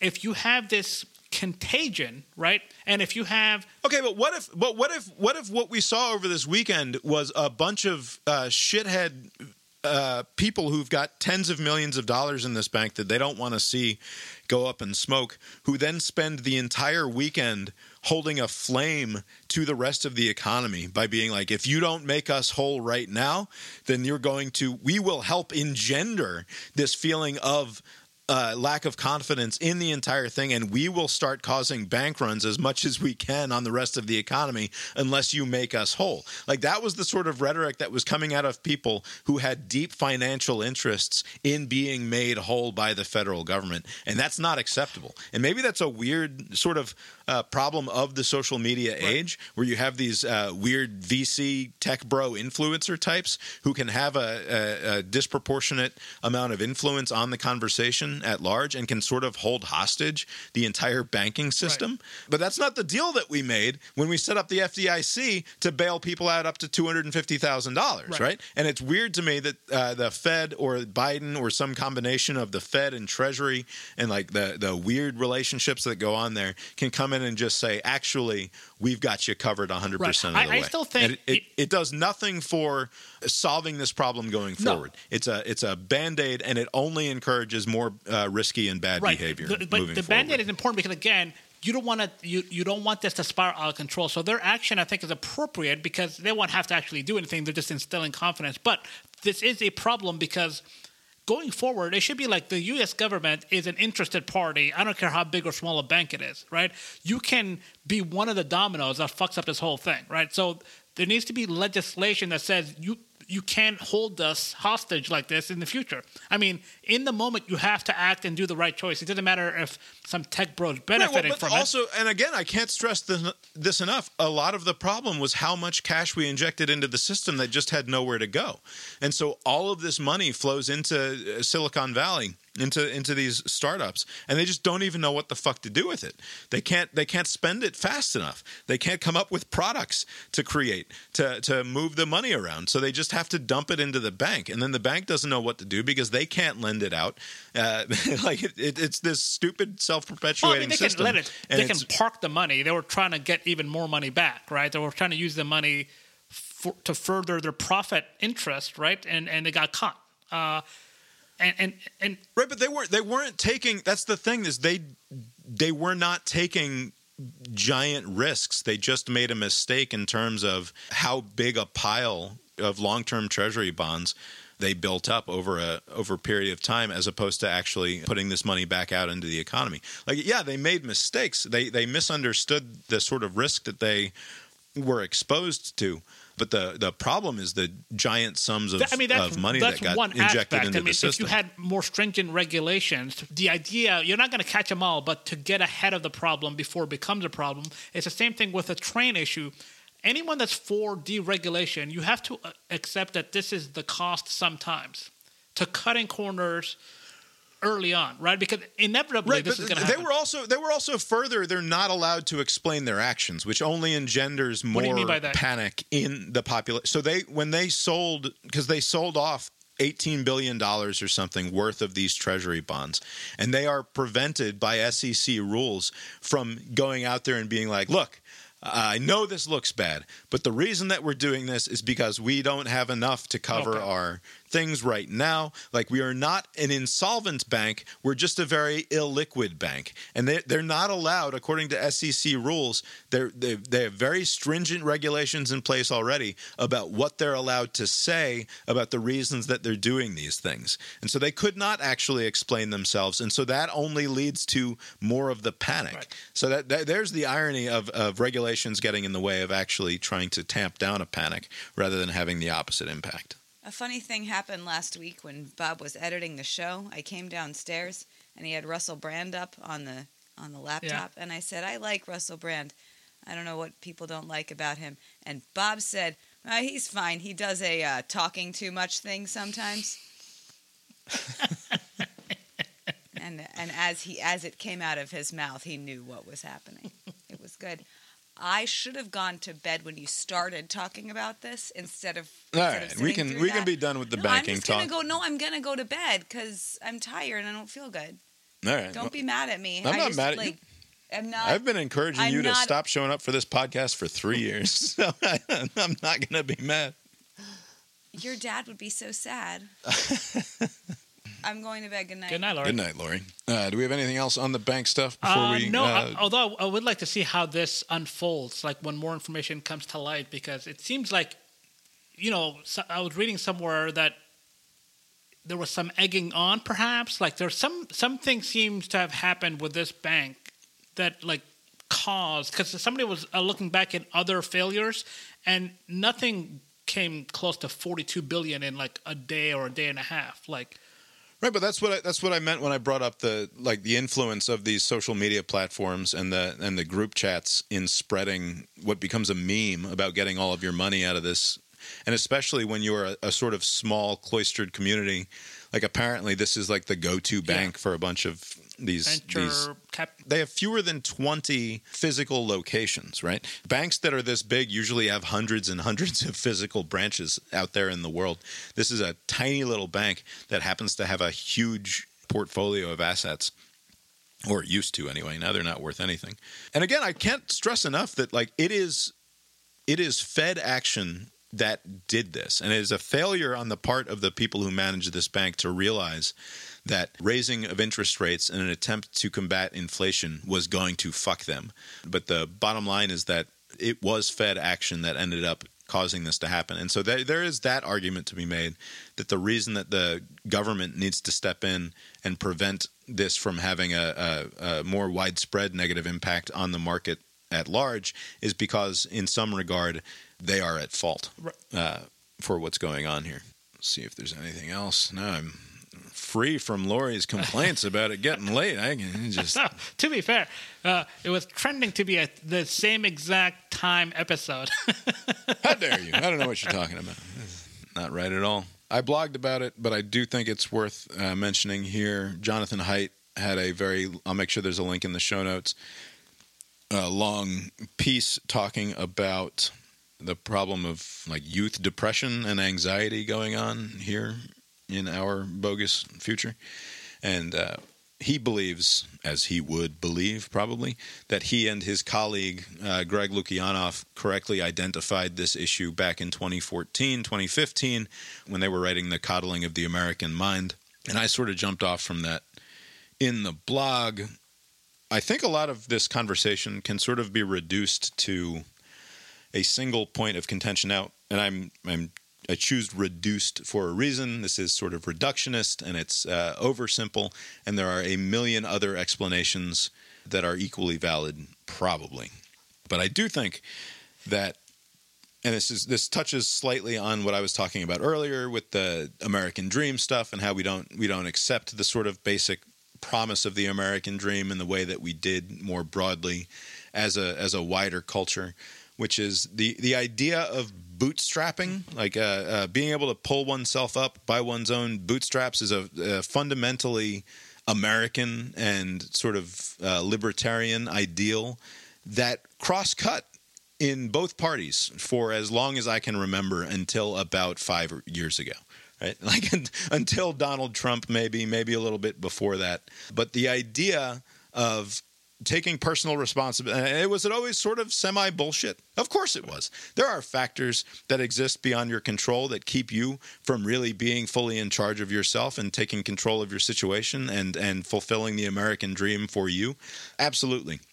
But bootstrapping has become, in the last few years, ideologically valenced in a way that I don't think it was before. It wouldn't have been out of character for Bill Clinton to talk about pulling oneself up by one's own bootstraps, right? Now, he would also say it takes a village, and we're happy to help, and all of those things. So the Democrats were always more likely to say, we want to help. It's not a handout; it's a hand up. We want to help you. I think that's an Obama formulation, right? Is helping people along. I think that has redounded in profoundly negative ways through the culture, this sort of bifurcating of the idea of bootstrapping. And like, not to say that the conservatives are right about it necessarily, but I think that it's important that you, like, and now I'm disappointed that Lori left the room because I want to talk about the ways that you would raise kids, but you would never raise kids to be like, actually, everything is fucking hopeless, and nothing that you do in your life is going to make any meaningful difference, and it's all just a question of luck and privilege and like sort of the bare facts of your personality and how well you interview and like the random luck associated with getting ahead. Like, you would never tell a kid that. Like, what the fuck is wrong with you? You would tell them, work hard, do your best, and eventually things will break in your way one way or another. Or, maybe they won't. But at least you'll have done your best. Right. At least you gave it the old college try. Right. And I think that there's an element of, we've allowed the fact that, I mean, it's funny because it ties into the nihilistic black bagel in Everything Everywhere All at Once. But like, yeah, to a certain extent, everything is fucking meaningless. None of this shit matters. And no matter how hard you try, the universe is still going to take a dump down your throat, and you're gonna fucking die alone, right? Like that is true in some not fundamental always. Important way, but it's nothing to tell a 10-year-old, right? It's nothing to tell someone who hasn't yet figured that out for themselves. Right. So a couple of points regarding this issue. So first, I think, because every story, whether it's in the news, the CBS morning shows that I watch, or the movies that are made, the televisions, shows, sports, anything. Rags to riches is a well-worn story. People love stories where somebody didn't have something and then they had it through hard work or through whatever, perseverance. You have people overcoming obstacles. And so I think, unless I am just in a bubble, I think those stories are still popular universally, like in America and worldwide. Right. All right. There's that show that runs on NPR, not Planet Money. It's the one where Guy Raz talks to super billionaires about like people who started companies and made $1 billion out of it. I forget the name of it. How I Built This is the name of the show. And he interviews like the Lululemon guy or whatever the fuck. And it's like, how did you turn this thing from, I used to sell stretchy pants out of the back of the trunk of my 82 Honda Accord. And now I have $1.5 billion. And like, how did you do this? And the last question that he always asks in those interviews is, how much of your success do you attribute to hard work and determination? And how much do you attribute to luck? Right. And the ones who are telling the truth say, well, it was obviously a combination of things. But the majority of them attribute a much higher percentage of it to luck, as though there's this like social pressure to insist that I only got to where I got because of luck rather than because of hard work. Right. And like that is a class of people who knows what it takes to actually have success in a place like this. And yeah, does luck factor in? Of course it does. And do people who bust their asses end up only with busted asses and not $1 billion? Of course they do. It happens all the time. It's the overwhelming majority of the cases. When Michelle Yeoh gets up there and says, if you believe hard enough, all dreams can come true. When Short Round gets up there and says it's so important that you believe because otherwise because dreams really can come true if you believe. Yes, it's a necessary condition perhaps, but it certainly by no means is a sufficient condition, or there would be 100 million Oscar winners. Right. There's not. Right. There's only fucking one every year. So on that point, do you think that because I always thought it should be just priced in to the discussion that there is an element of luck. I mean, if you broaden that, just being in a stable country, right? It's not like a war-torn place. You're not like being told to go to the front lines to like fight or whatever. You can make a pillow company, right, when you're on the Eastern Front, right? But that should just be assumed. I don't understand why you have to go through the performance of like stating that I was, like there's nothing you could do with your luck, good or bad. That's what it is. It's because of the way the privilege component has come to dominate our entire fucking cultural conversation. Right, but I think that's where nobody who achieves anything got anything except because of their privilege. And it's a weird reframing of luck into something that you didn't earn and you must cast off. It's like, no, what are you talking about? I got lucky. I'm sorry that not everybody can get lucky, but also I busted my ass to get what I was going to get. That's and true. Yeah, did the dice roll my way more times than not? Yes, of course they did. Right. It's weird that we can't just admit that. Right. I think to me I think that's sort of what you're getting at. I think people are not communicating honestly when there's a tension there because it doesn't make sense to me. But just to move on to another point that I want to make, which is the bootstraps, right? So again, like I was saying, people love those stories. Somebody made it on the other side. I think from what I gather, people have problems with bootstrap as policy, right? We're not going to do anything. Like crumbling schools, let that be. Live in some, high crime area. Fuck it. I don't care. Healthcare. Fuck it. Like, it's on you, right? And so, like, I think people don't like it when it's like, well, we can do better infrastructurally so people then can get an education and become an accountant. Everybody doesn't need to be LeBron James or, like Michelle. Right. Like people are... Those are great stories, but most people are fine just being an accountant or an engineer, provide for their family, and live, a good life, right? Right, but if you have now turned the conversation into one with this strict moralistic valence to it, where everything is about this huge moral component, you're no longer having a conversation about policy, right? No. You're now having a conversation about what sort of a world do we want to live in or something along those lines. And if you're having it strictly in these stupid ideological terms, you're not actually talking about policy any longer. Do you think that people, the one uncharitable thing I will say about the people who strongly push for privilege, man. Constantly talking about privilege, constantly talking about luck, all of these things, and having a negative outlook. By the way, I think somebody was saying that if you look at movements throughout the years, there was always an element of optimism about things improving. You have to believe things can get better and then strive to do the things that will accomplish that, right? But if you're just wallowing in the negative, right, that's not very conducive to any sort of forward motion, like to do anything positive. If everything's shit, why even try to do something to make it better? Because it's shit, right? So it's just as a way forward, it doesn't make sense just to kind of wallow in it. But I do wonder how much of this is because the people who are making all of these cases, the NPR types, they live very privileged lives. And I think they're trying to assuage some guilt of the privilege that they see in themselves, right? Or basically, like, I'm just some schmuck, went to some fancy schools, I got all these jobs through networking, like, because we all went to the same places, and I work at a very posh place, and they kind of feel uneasy. They must know that they're not going to systematize that out of the situation, right? You must know that it is impossible to remove all of the luck and privilege out of this to get to some imagined equity, like whatever equity fucking means to these people, I guess. But like, you're never going to get to a situation where you've made life fair in the way that my fucking 10-year-old wants life to be fair. It's just fucking childish. Right. And you can work towards a more perfect future, but like this idea that anything but perfection is completely unacceptable or is some sort of a vast failing of the system is to just tell a lie about nature.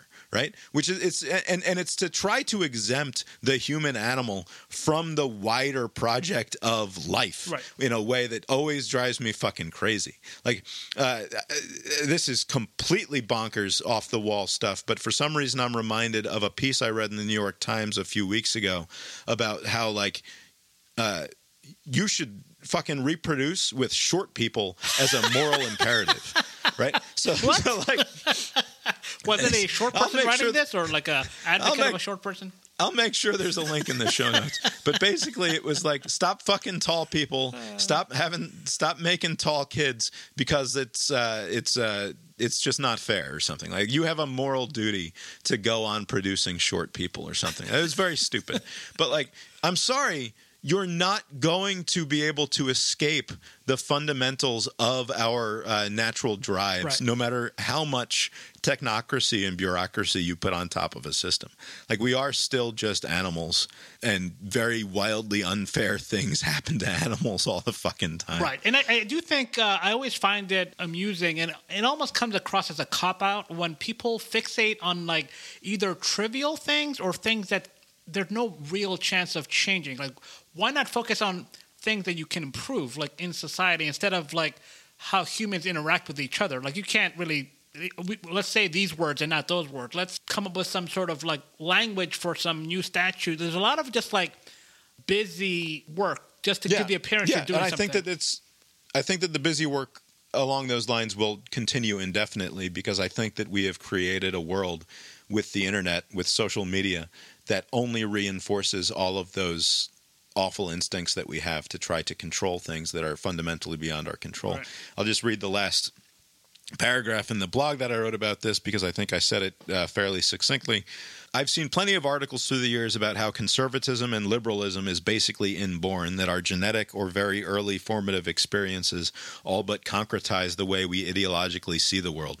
What if, with the internet, we invented a way of constantly delivering to our brains a reinforcement mechanism whose entire task is to build those foundations deeper and erect those walls higher? Could it result in the sort of spreading of human misery that so many in the national press have been talking about lately? Virtually all of human interaction for all of human history took place face-to-face, or at least voice-to-voice, until the internet transformed the way we interact with each other. It was billed as an empathy machine that would expand our horizons, give us the ability to interact with people of other cultures and see how they are like us, and become more compassionate and understanding human beings as a result. I invite you to look around at what's actually happened Right. and insist that the internet has succeeded in those noble goals that it had at the outset. Right, and I think the one thing I will say about just the impact the internet has had is that, you know, there is some focus on youths and the young girls and the self-esteem issues. It's not just young girls, but in particular young girls. But there's also an impact that it has on older people. Like there's this warped worldview. So for younger people, it's like more like self-esteem, how they believe, what they think of themselves in this world. And then when you're older, the older people, like, you know, the people that just believe any Facebook meme or whatever, our parents' age, right? They seem to have this warped worldview, but as it relates to your neighbor, like the next person, what you think of the other person. And it's kind of fucking up how people view each other, where they think they're spying enemies in their midst. Like, oh, this person he said a word a certain way, and I saw something online or read something somewhere that is associated with an enemy of my tribe. And Right. and it causes all this chaos. But so like it's impacting everybody. It's kind of polluting the minds of everyone. But the impact is like slightly different. Maybe when the kids grow up, they'll face a similar issue. But at least right now, the kids have like negative views of themselves, and the older people, it's on other people. You pointed at the fact that this is a problem afflicting this sort of modern anxiety issue affects young girls more than it affects young boys, and all of the research that I've seen so far seems to bear that out. I saw something else floating around today, sort of in response to that points out that the suicide rate for males is 4 times higher than it is for females, and it's something that the piece was sort of making the point, not in an obnoxious men's rights activist sort of way, but just sort of making the point, like, how often do you hear that discussed at all Right. in the media? And they point to a CDC site on suicide that makes no mention of the fact, like it talks about all of the disproportionate impacts that suicide has on different minority groups and LGBTQ and people of color and all the rest, but it fails to mention the fact that if you are a male person, you are 4 times more likely to end up committing suicide than successfully, a female. It is a distinction. I always was aware that there is a gap between men and women, especially the young men. I think and it was successful. I'll make sure there's a link in the show note. I don't have it pulled up right now, but I think it's successfully. I mean, that's not how you're supposed to phrase that. I don't think. But there are attempts. So, you know, there are attempts. And what I read years ago, I don't know if it's still the case, men use much more effective means of killing, you know, like a gun to the head, you're likely going Right. to die, versus like some pill, you know, you don't do the dosage right, you just get a tummy ache. I don't know anything about suicide, but like from what I read, they take other approaches to killing themselves, which is not as effective as what the men do. Right. I mean, it's to an extent interesting who is a worthy victim and Right. who is not, right? Because that's all the framing of this sort of stuff is. 90% of all murders are committed by men. Also, Yeah. in excess of 80% of murder victims are men. Right. But the thing that we hear, we don't hear that statistic ever, but we constantly hear that women are wildly disproportionately more likely to be killed by a family member or their husband or their boyfriend than anybody else. It's like, well, yeah, because 90% of murderers are fucking men, right? And granted, they kill a lot of women and it's bad, but 80% of murder victims are also men, and it's just not the sort of statistic that comes up in polite conversation a lot of the time. Anyway, I guess that'll do it for tonight. You've been listening to Cast Iron Brains, a podcast with Bob and Abe. Find the show on brainiron.com is the best way to get us. You can also find the blog there. We are also on Facebook or Twitter. If you would like to share anything that I have written or we say on this show, Abe occasionally even writes for the website, though not recently, I must say. I will write at least once this year. Good. Abe, did you... and the opening and closing themes of the show were composed by Mark Gillig. Abe, did you make it to the movies this week? I did. I went to go see Scream 6. We're up to 6 with the Scream. Impressive. Now so this is Scream 6, but it's like Scream 2 in this run of Screams, isn't that right? Yeah, because I think the last 2 have been, you know, the same story. It's like a different cast. I mean, Nev Campbell... was in Scream 5. Apparently, there was some sort of Okay. negotiation that didn't go well because she's not in Scream 6, and the movie did very well. Like, word of mouth was strong. The opening weekend numbers were strong. Everything looks good, and now, Neve Campbell, in the story, they were just like, oh, she's worried about getting stabbed, so she took her family, up in New England somewhere. So Right. kind of gave like two sentences and just moved on with the stabbing. But the movie... Was the movie any good? The movie was a lot of fun. It's silly fun. This is not going to make it to next year's Oscars. It's not that kind of movie. Right. It's not striving to be. But as a theater movie, it does a pretty good job. And it seems like it's kind of shifted to the new generation. Like the first Screams were around when we're youths. And now most of the people in the audience are like, 15, 20, 25-year-old kids. Right. So these movies are not aiming for, in the same way that the Creed movies were an attempt to capture the new generation rather than to be Right. just a nostalgia trip for us and our parents or what have you. These new Scream movies are for the kids. It's for more the than kids, they but it's are also for us. the older audience because, they bring back Courtney Cox's character. Like, Dewey is, dead for those who are keeping track of the characters dying Right. from this movie. But I will say one thing. I mean, I'm a big fan of the stabbings, so there's a lot of stabs in this. But the plot armor that some of this new ensemble cast, like the Jenny Ortega is the only name that I know of the bunch, right? Yeah. But she didn't get stabbed. But, like, the other people that are in her crew get stabbed so often and so violently. And then, like, 20 minutes later, somebody's stretching them out. And they have the thumbs up saying, look at that, still hanging around. Don't mind me, I'll be in Scream 7. Like, it's like, come on. Have some respect for the stab. Like, if you get stabbed a couple of times, that's one thing. But there was a scene where this woman, this young woman, she not only gets stabbed, but this, the clown, the mask guy, he... Ghostface, Yeah, yes. Ghostface. He carves her up. Like, he moves the knife up. Yeah, the full like gut move and that she's they still do. like, oh Yeah. boy, I don't know how this is going to turn out. Is it? How are you still alive? Like, you should be dead. Meanwhile, I watch All Quiet on the Western Front, and a dude takes like a 22 to the liver, and he's just done. Yeah, see, that's It's clean. fucking not right. Yeah, it's done. Yeah. But setting that aside, it was just a fun watch. People were reacting to all the scare jumps and whatever. It was an entertaining enough movie. A silly movie. It doesn't make sense, the story, but like, it's fun. All right. Well, we watched, as I said, I watched all those Oscar movies. I got to 8 out of the 10 of them altogether. I look forward to seeing Tar and the Fabelmans at some point. What did you think of the Last of Us finale? Did you watch that today? Yeah, I watched it. I knew in advance that it was going to be a 40-some-odd minute episode, which I thought was weird. The main takeaway was this Joel guy overreacted way too much. Like, what is this? Like, you're going to just mow down everybody, especially the doctor? What if you need their assistance in the near future? That's a pretty ridiculous action to take. Maybe it follows the video game or what, but that didn't make sense to me. I mean, I understand, she didn't have a say in the matter. You're just going to kill her, right? And if you're going to do that, by the way, if you're Marlene or whomever, or the other person, the Firefly lady, Right.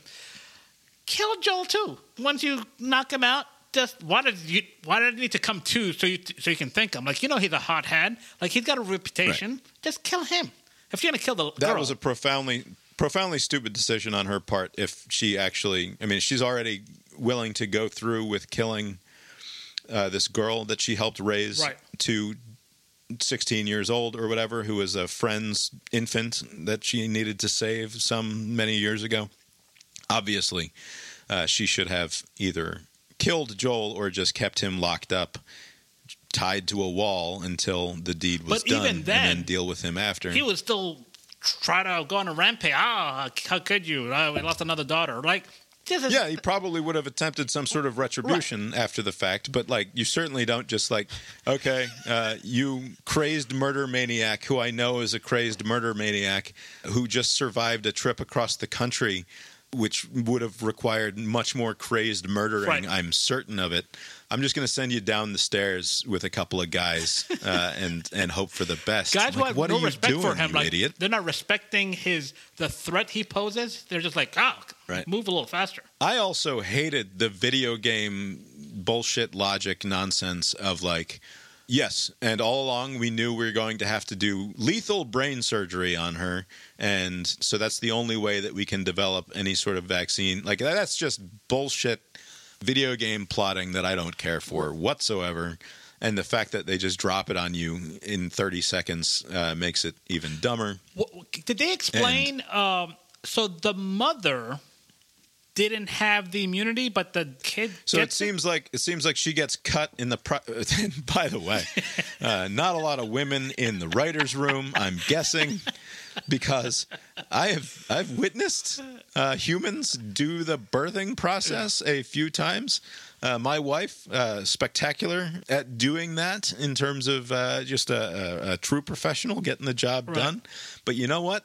I don't care if you're distracted and killing a mushroom zombie. You know when the human comes out of the hole in your body where there had been no human forced through before, that was not believable. Counterpoint, I have no experience with childbirth in any way.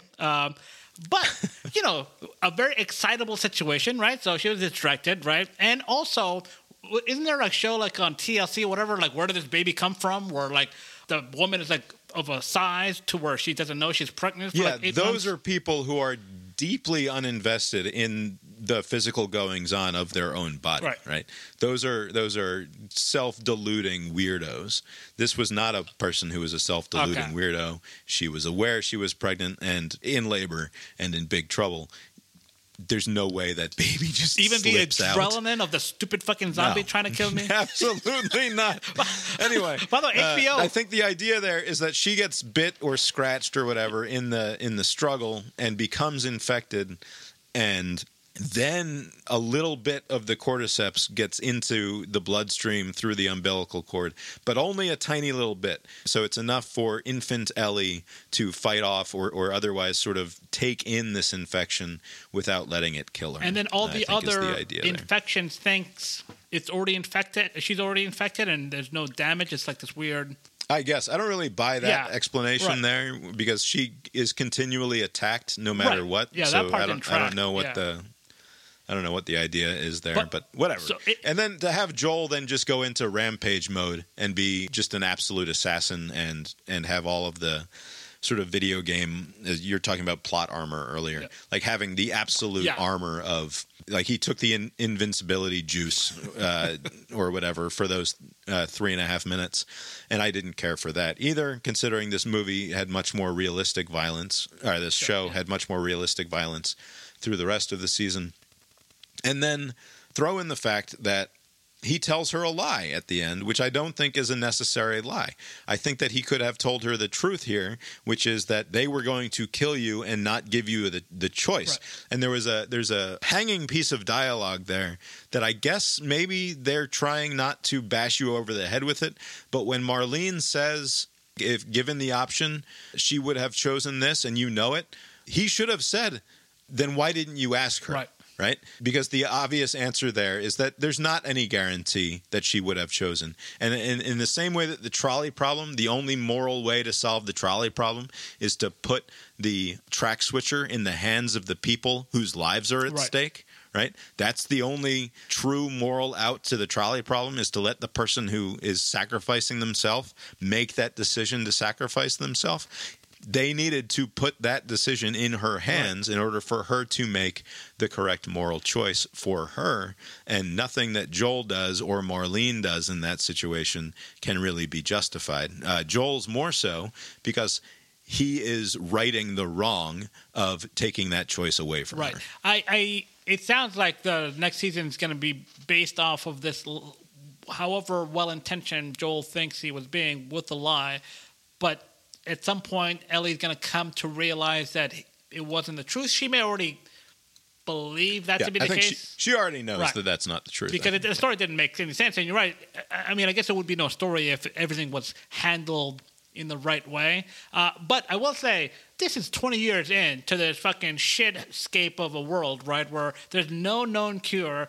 If there's a chance, just kill the kid. Like, what are we talking about here? People die all the time. Like, what are we doing? Yeah. Like, I'm sure next season it's going to be a lot of these weirdos around trying to bite you.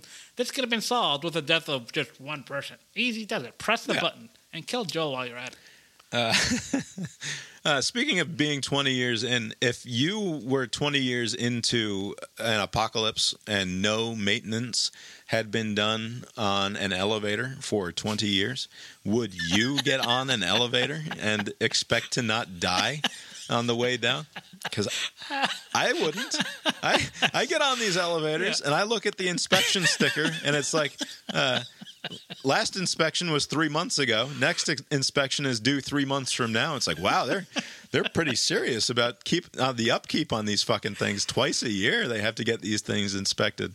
20 years later, I'm not getting on that fucking elevator. You out of your goddamn mind? You know, I think it was John Mulaney. He had a joke where he said, like, when he was young, he thought like there were a lot of like sand dunes or where people just kind of fall into these sand pits, right?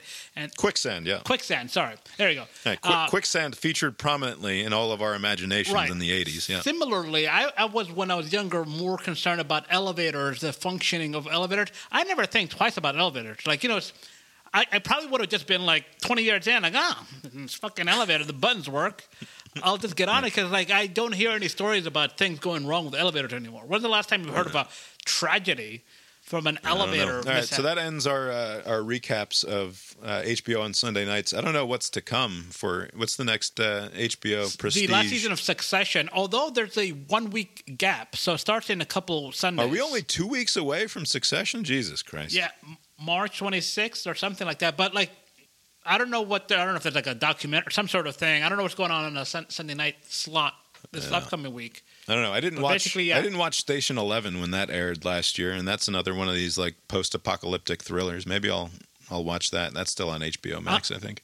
I am like 6 episodes into that. The one problem I have with that, and the reason why I never actually watched, maybe I'll get around to it, Atlanta, like the FX show in Atlanta with. I don't like when shows or they have like too many standalone episodes where it's like there's no real connection. It's just like whatever. And Station 11, there is a very tenuous connection between episodes, but there's like episodes 1, 4, and 6 are like amazing, and then the others are just a drag to get through. That's and fine. Whenever So there's you need the connective tissue between episodes. So if it's a show, you're not going to watch like that Poker Face, which is like a Monster of the Week kind of show. Not going to watch that. It didn't have to be exactly that, but at least there's got to be some connection. You can't just be like, now I'm just doing drugs in Europe or whatever. Like, what the fuck? Why are you there? You were here the other day. I never watched the Atlanta. I always meant to. Lori, it's one of Lori's favorite shows. But people say great things about it, right? Anyway, you got anything else for us tonight, Abe? Nope. Well, I guess that's all we've got for tonight, then. We will talk to you next time. Later. Another short episode. Right on the button. It would have been if Lori hadn't taken off there. I was practically wrapping it up there before she decided She said it would do like 30, 40 more minutes.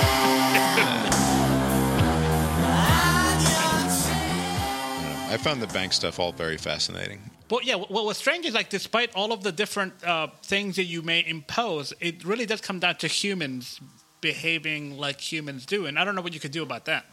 Yeah, there's literally nothing that if you're going to have a fractional reserve banking system, if we're going to accept that is what we want, where you only keep a small percentage of deposits on hand at all times, then you will just always be at risk of lack of confidence in the banking system, just ruining everything. Right. And it's this. I wonder if this doesn't become a sort of canary in the coal mine, given the fact that we've now seen over the last 3 years, or less than that, really.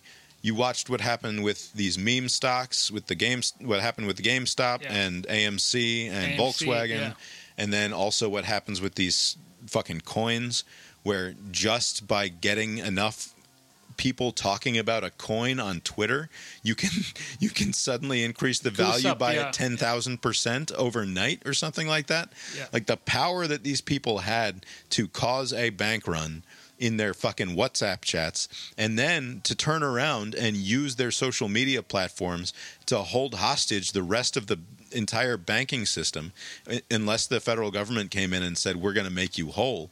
Like that, Right. we're in like brand new fucking weird territory now. If you can game that, although I will say, I mean, you've read up more on this than I have.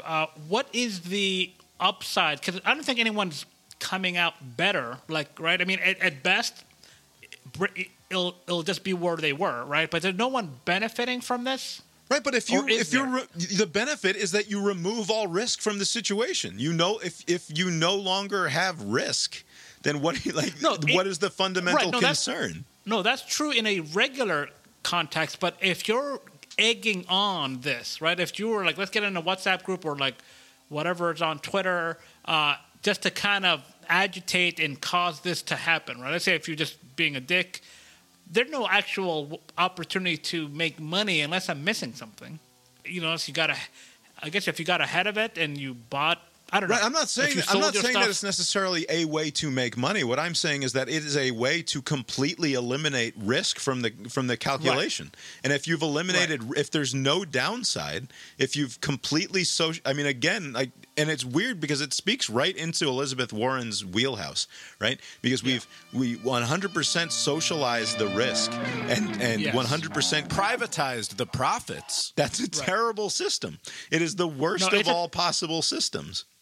That's true. The only problem is that even though that is true, I just don't know how you can actually just say let it whatever happens. Like basically just kind of hands off, and if things get worse, then at some point you'll have to take some sort of intervention, right? So better get ahead of it and then try to develop some sort of strategy to prevent this from happening again. But just kind of saying like, hey, you have to absorb the cost, and then you have this ripple effect. Right. Well, what did Bernanke and the rest of them say after 2008? That the biggest danger, the only real moral hazard that we face coming out of this is forgetting. Right. That's what they said. Is that the real problem is that the only real risk here is that we come out of this not having changed or learned anything, and then this is the situation that we're in. That we have a massive bank failure, and we just come in and we're like, nope, we're just going to pretend that nothing fucking happened here to make sure that nobody gets hurt. And that is exactly what he was warning against 10 years ago. Anyway. They should have anticipated the answer to that question. Like, we will forget. Basically, when things get easier, people just forget. I don't know if anyone's followed up with the baby formula thing, right? Maybe the same problems persist, but like it's off the news and it's like they 100% definitely still do exist. You're right about that. Anyway, all right. Good night.